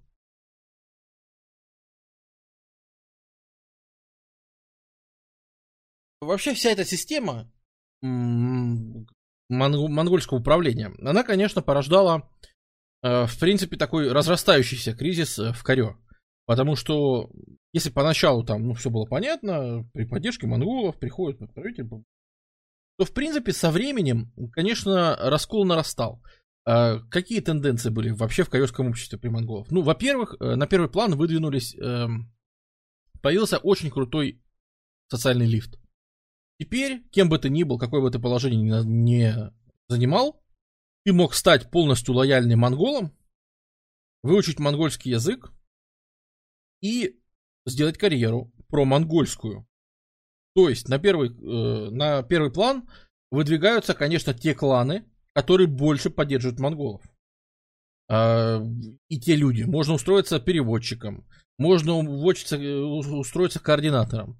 Можно поехать в Ханбалык и там работать по каким-нибудь корейским делам, выбить для себя. То есть возможности для роста есть. И получается, что очень многие властьпридержащие, они активно монголизируются, ну, чтобы показать свою лояльность плюс. Они же постоянно женятся, и не забывайте, что и правители корейские женятся на монголках. То есть они стремительно монголизируются с каждым поколением. А если мы берем что-то с 1273-го, то, ну, понимаете, что там уже к 1350-му уже несколько поколений людей выходило за монголов, рождалось от браков с монголами. И это уже были даже этнические чуть-чуть другие люди, для которых монгольский был родным языком, ну, одним из, билинговые были, да, был одним из родных языков, которые, конечно, ну, для этого было вообще, то есть, которые получали монгольские имена очень часто. Да, то есть у нас будет Ван Вон, которого мы в истории знаем как Идзирбуга. Ну, вы понимаете, да? То есть правитель Кореи, которого зовут Идзирбуга. Ну, наверное, это все-таки наводит на мысли, что, наверное, он к монголам имел какое-то Вот, это, да, это сказывается, и это, конечно, вызывает какие-то протесты, особенно вот традиция отсылать девушек очень сильно бесила, и по этому поводу даже писали, даже корейские ванны писали протесты. Юань, типа, пожалуйста, не забирайте девушек, это плохо. У нас тут люди будут против вас поднимать восстание. Ну и всякое такое. И вообще наблюдается такой раскол на две больших фракции. То есть первая фракция в элитах корейских, она исповедует буддизм, лояльна монголам, сама монголизируется и полностью настроена там на, значит, связи и так далее. Плюс управляет все больше монгольскими методами. Но, понимаете, монгольские методы это не совсем конфуцианская этика. Будду, которые занимались вот этими вопросами, которые сотрудничали с монголами, как правило, которые были военными управителями, и, как правило, которые, ну, монголам эффективнее же как? Поставить там человека, который бы за них все собирал, и им отправлял, да, то есть это, как правило, большие землевладельцы, которые выслуживались, и за это получали все больше и больше земель, и то есть появился такой пласт огромной олигархии, который держал у себя огромные финансы, который был богатый, который что-то мог себе позволить, и это была опора, крупные землевладельцы, буддисты, опора сами полумонголы, опора монголов. И была вторая линия, это низшее чиновничество. Вот те самые, которые вообще-то вкалывали, чтобы получить свою должность. Они вообще-то сдавали экзамены. Они учились в конфуцианских школах. Они проходили, и более того, в это время модное новое течение, переосмысление Конфуция, то, что мы называем неоконфуцианством. Которые исповедуют еще и, скорее всего, неоконфуцианство, новую идеологию. А что такое неоконфуцианство? Это, опять же, китайцам ударило в голову, что хватит, мы не можем примирить даосизм, буддизм и конфуцианство. Давайте их объединим в одно. И они взяли и объединили. И по сути неоконфуцианство это уже полноценная религия. Там уже понятие абсолюта, понятие вечной этики, понятие, короче, вы понимаете. То есть это объединение конфуцианской этики, но она теперь привязана к космосу, к энергиям, короче, ко всему вот этому религиозному. Вот, то есть это мощная идеология, согласно которой, конечно, монголы это просто черти, которые управляют совершенно не как принято, да, монголы, например, торговлю очень поощряли. Что это так? Сами кочевники, то есть не земледельцы, да, не работают с землей. Это тоже гадость какая-то. Ну, короче, куда ни плюнь, монголы вообще не укладываются в конфуцианскую этику. И вот это вот низшее чиновничество, ну, которого больше, которое сдавало экзамены, которое проходило, которое вообще-то корпело над тем, что оно, конечно, проникнуто вот этим вот духом сопротивления и духом того, что есть корейцы, а есть, короче, не корейцы. Именно под монгольским игом впервые появляется в Корее представление о Тангуне, как у предки всех корейцев, понимаете? Это вся история, что вы знаете, Тангун позвал медведицу, позвал тигра, сказал: на тебе чеснок, посиди в пещере на чесноке. Таким образом, дата основания корейцев, они сами себя возводят к 2333 году до нашей эры. Это мифическая дата основания Кореи. Таким образом, их история по продолжительности сравнивается, ну, сопоставляется с китайской. То есть мы ничем не хуже, мы великие, мы очень древние. Где-то там в прошлом уже есть не то что, а есть мифическое примерное государство Ко-Чосон, древний Чосон, утренняя свежесть. Есть вот это государство утренней свежести, древнее мифическое, на которое надо равняться, и которое было настоящей древней Кореей. Эти люди, да, вот они всячески там, так как это управленцы, они делают всяческие управленческие вещи, чтобы ставить палки в колеса монголам. И они им ставили, в принципе, всегда. То есть, например, будет учреждено министерство браков, в котором будут заключаться браки. То есть, монголы что требуют? Монголы требуют, как только девушке исполняется, ну, там, соответствующее количество лет, да, там, 13-16 лет, монголы требуют девушку на смотр. И если она хороша, она отправляется в ханбалык. Что делают корейцы? Они вводят министерство этих браков. Они начинают заключать браки до 13 лет. То есть то, чем были известны корейцы уже еще в 20 веке, Эта традиция тоже глубокий отпечаток монголов. То есть браки в 10, в 11 лет это нормально для корейцев этого времени. Потому что это способ хакнуть систему. Понятное дело, что там дети не вступали, прости господи, ни в сексуальной связи, ни во что. Но это был способ уберечь девушек внутри Кореи, чтобы их не забирали. Понимаете, да? То есть она там записывалась формально, что она уже там замужем за кем-то в деревне. Понимаете, да, о чем речь? И вот эти вот браки там 10-11-летних, это вот, собственно, тогда появляется. Ну и вот подобные всякие вещи они все время делали, да, которые бы шли как-то в раскол, чем занимаются монголы. Плюс при этом еще надо сказать, что, конечно, не сказывалось, вообще-то страна в экономический кризис приходила, да, но что время идет, ничего не развивается, экономика не развивается, она же не может стоять на месте, экономика либо деградирует, либо улучшается, да, вот она в корейском случае, она деградировала, она вся работала на то, чтобы выплачивать дань монголам, и, короче, ничего хорошего в Корее в этот момент не происходило. Более того, некоторые корейские, так сказать, ваны настолько хренели и занимались там настолько, что у нас даже есть случай, что в 1344 году император Юань забрал право царствовать у корейского вана за то, что тот беспределил. Он там вообще насиловал дома, сжигал женщин и так далее. Ну, то есть они там просто уже охеревали. Потому что, ну, кажется, что, а если что, у нас же есть монголы, да? А ты что, хочешь против меня что-то сделать? Так сейчас монголы придут и быстро с тобой разговор будет как бы короткий. Вот. Ну, то есть чувство безнаказанности и так далее тоже, понятное дело, не вызывало большой радости. Ну и при этом все-таки была политическая оппозиция, низшее сословие.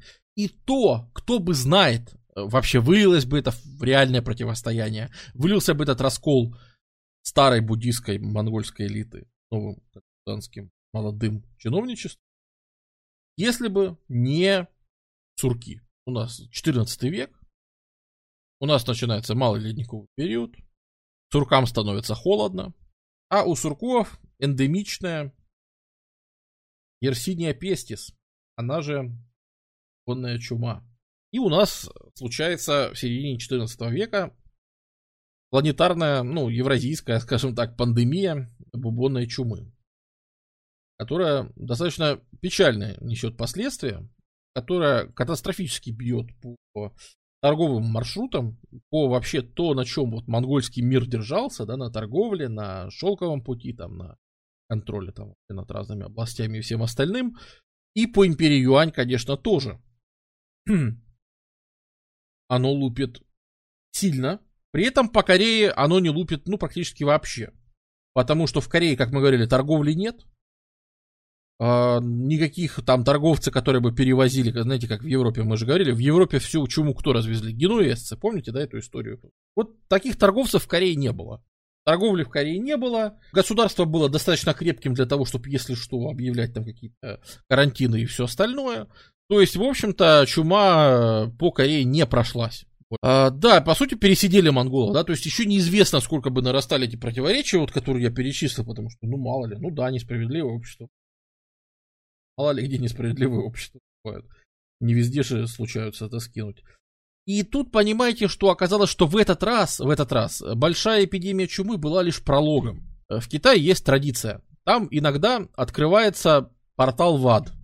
Вы знаете, что в Китае на волне антимонгольских настроений, многие, кто смотрел стрим по Троецарствию там, и подобным, сейчас поймет, к чему дело идет, начинается восстание сект различных религиозных, в частности секты Белый Лотос, которые говорят о том, что грядет конец света, грядет, значит, придет великий спаситель Будда Майтрея, новый цвет новой эпохи будет красный, и красный цвет станет новой династией, и у нас восстание красных повязок начинается в Китае. Ну, а дальше все, в общем-то, как вы себе представляете. То есть население на убыль, восстание. То есть, и так получается, что это все вместе. Да, в 60-х приходит еще одна волна чумы. То есть, там получается все вместе. Народные восстания, крах государственной системы, монголы угробили финансовую систему, то есть, они тоже, юань-то ходила, да, денежная, у них полетела система сбора налогов, во время восстаний они не получали налоги с отложившихся областей. И, короче, все по накатанной, все, значит, как снежный ком, проблемы нарастают. И вообще в Китае, начинается ужас, кошмар. И это все будет идти, как минимум до 1369 года, а вообще, конечно, еще больше. 18 лет вот этих вот событий. Более того, докатывается это все и до Кореи, потому что красные повязки захотят даже в Корею зайти, потому что будет считаться, что, это же территория Китая, естественно. Но еще интересно, что вот как только это началось, да, как только, значит, китайский лидер, один из лидеров восстания, которого звали, кстати, Агибатор, конечно, он монгол, то есть, видимо, это с монгольским произношением, конечно, он Агибатор, наверное, то есть, надо произносить на монгольский манер. И как только начинается вообще вся эта движуха в Китае, что интересно, все-таки в Корее, видимо, был запрос на восстановление, потому что появляется Канминван, который тут же сразу проводит несколько таких реформ, пока, как говорится, пока монголы не видят. В частности, он, например, устраняет, то есть вы там воюете, он говорит, мы союзники Юань, мы вообще все нормально, но, например, высший орган управления, то есть ведомство по покорению Востока, он упраздняет. Всякие такие вещи, да. Потом он видит, что продолжается восстание, еще там через несколько лет, в 59-м, что ли, году, уничтожается один из самых мощных промонгольских кланов Ки.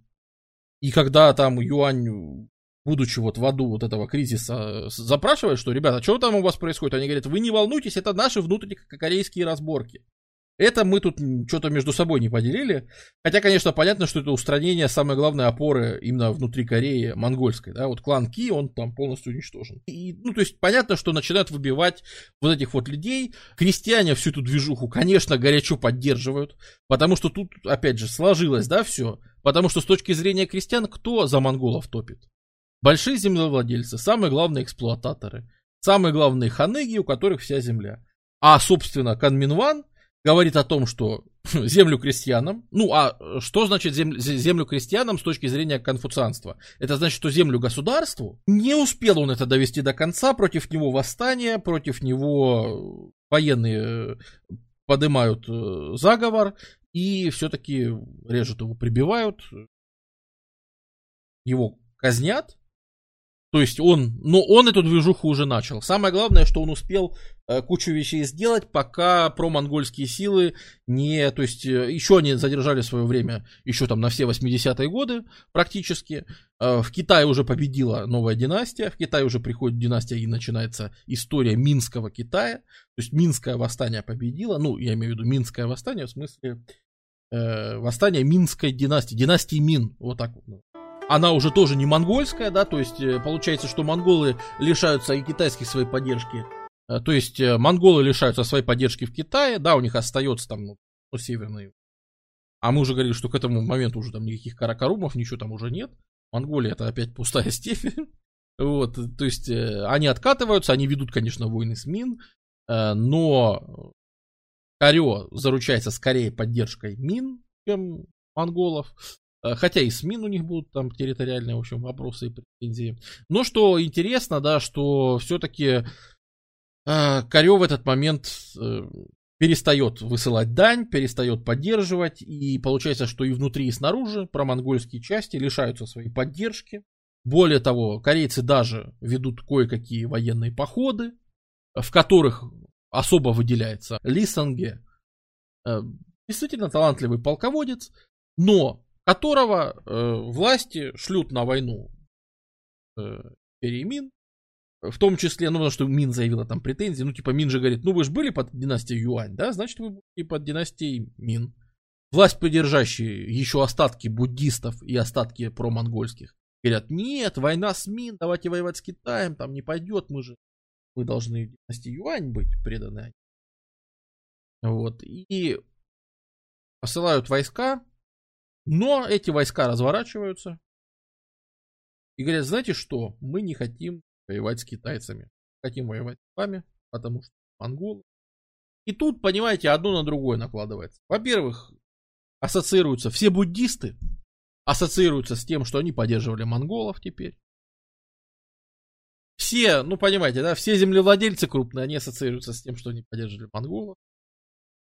А все чисто реально корейские конфуцианцы, они ассоциируются с честью, с движением, с этикой, со всем хорошим. И поэтому начинается вот эта вот война конфуцианского лагеря против буддийского, война низшего чиновничества. Ну, сначала в 1388 году садится фиктивный император, который просто выполняет приказы Ли Санге, а в конце он говорит, вы знаете, похоже, что мандат неба, да, он обращается ровно к китайскому оправданию, говорит, кажется, мандат неба, Ванов Корё ушел.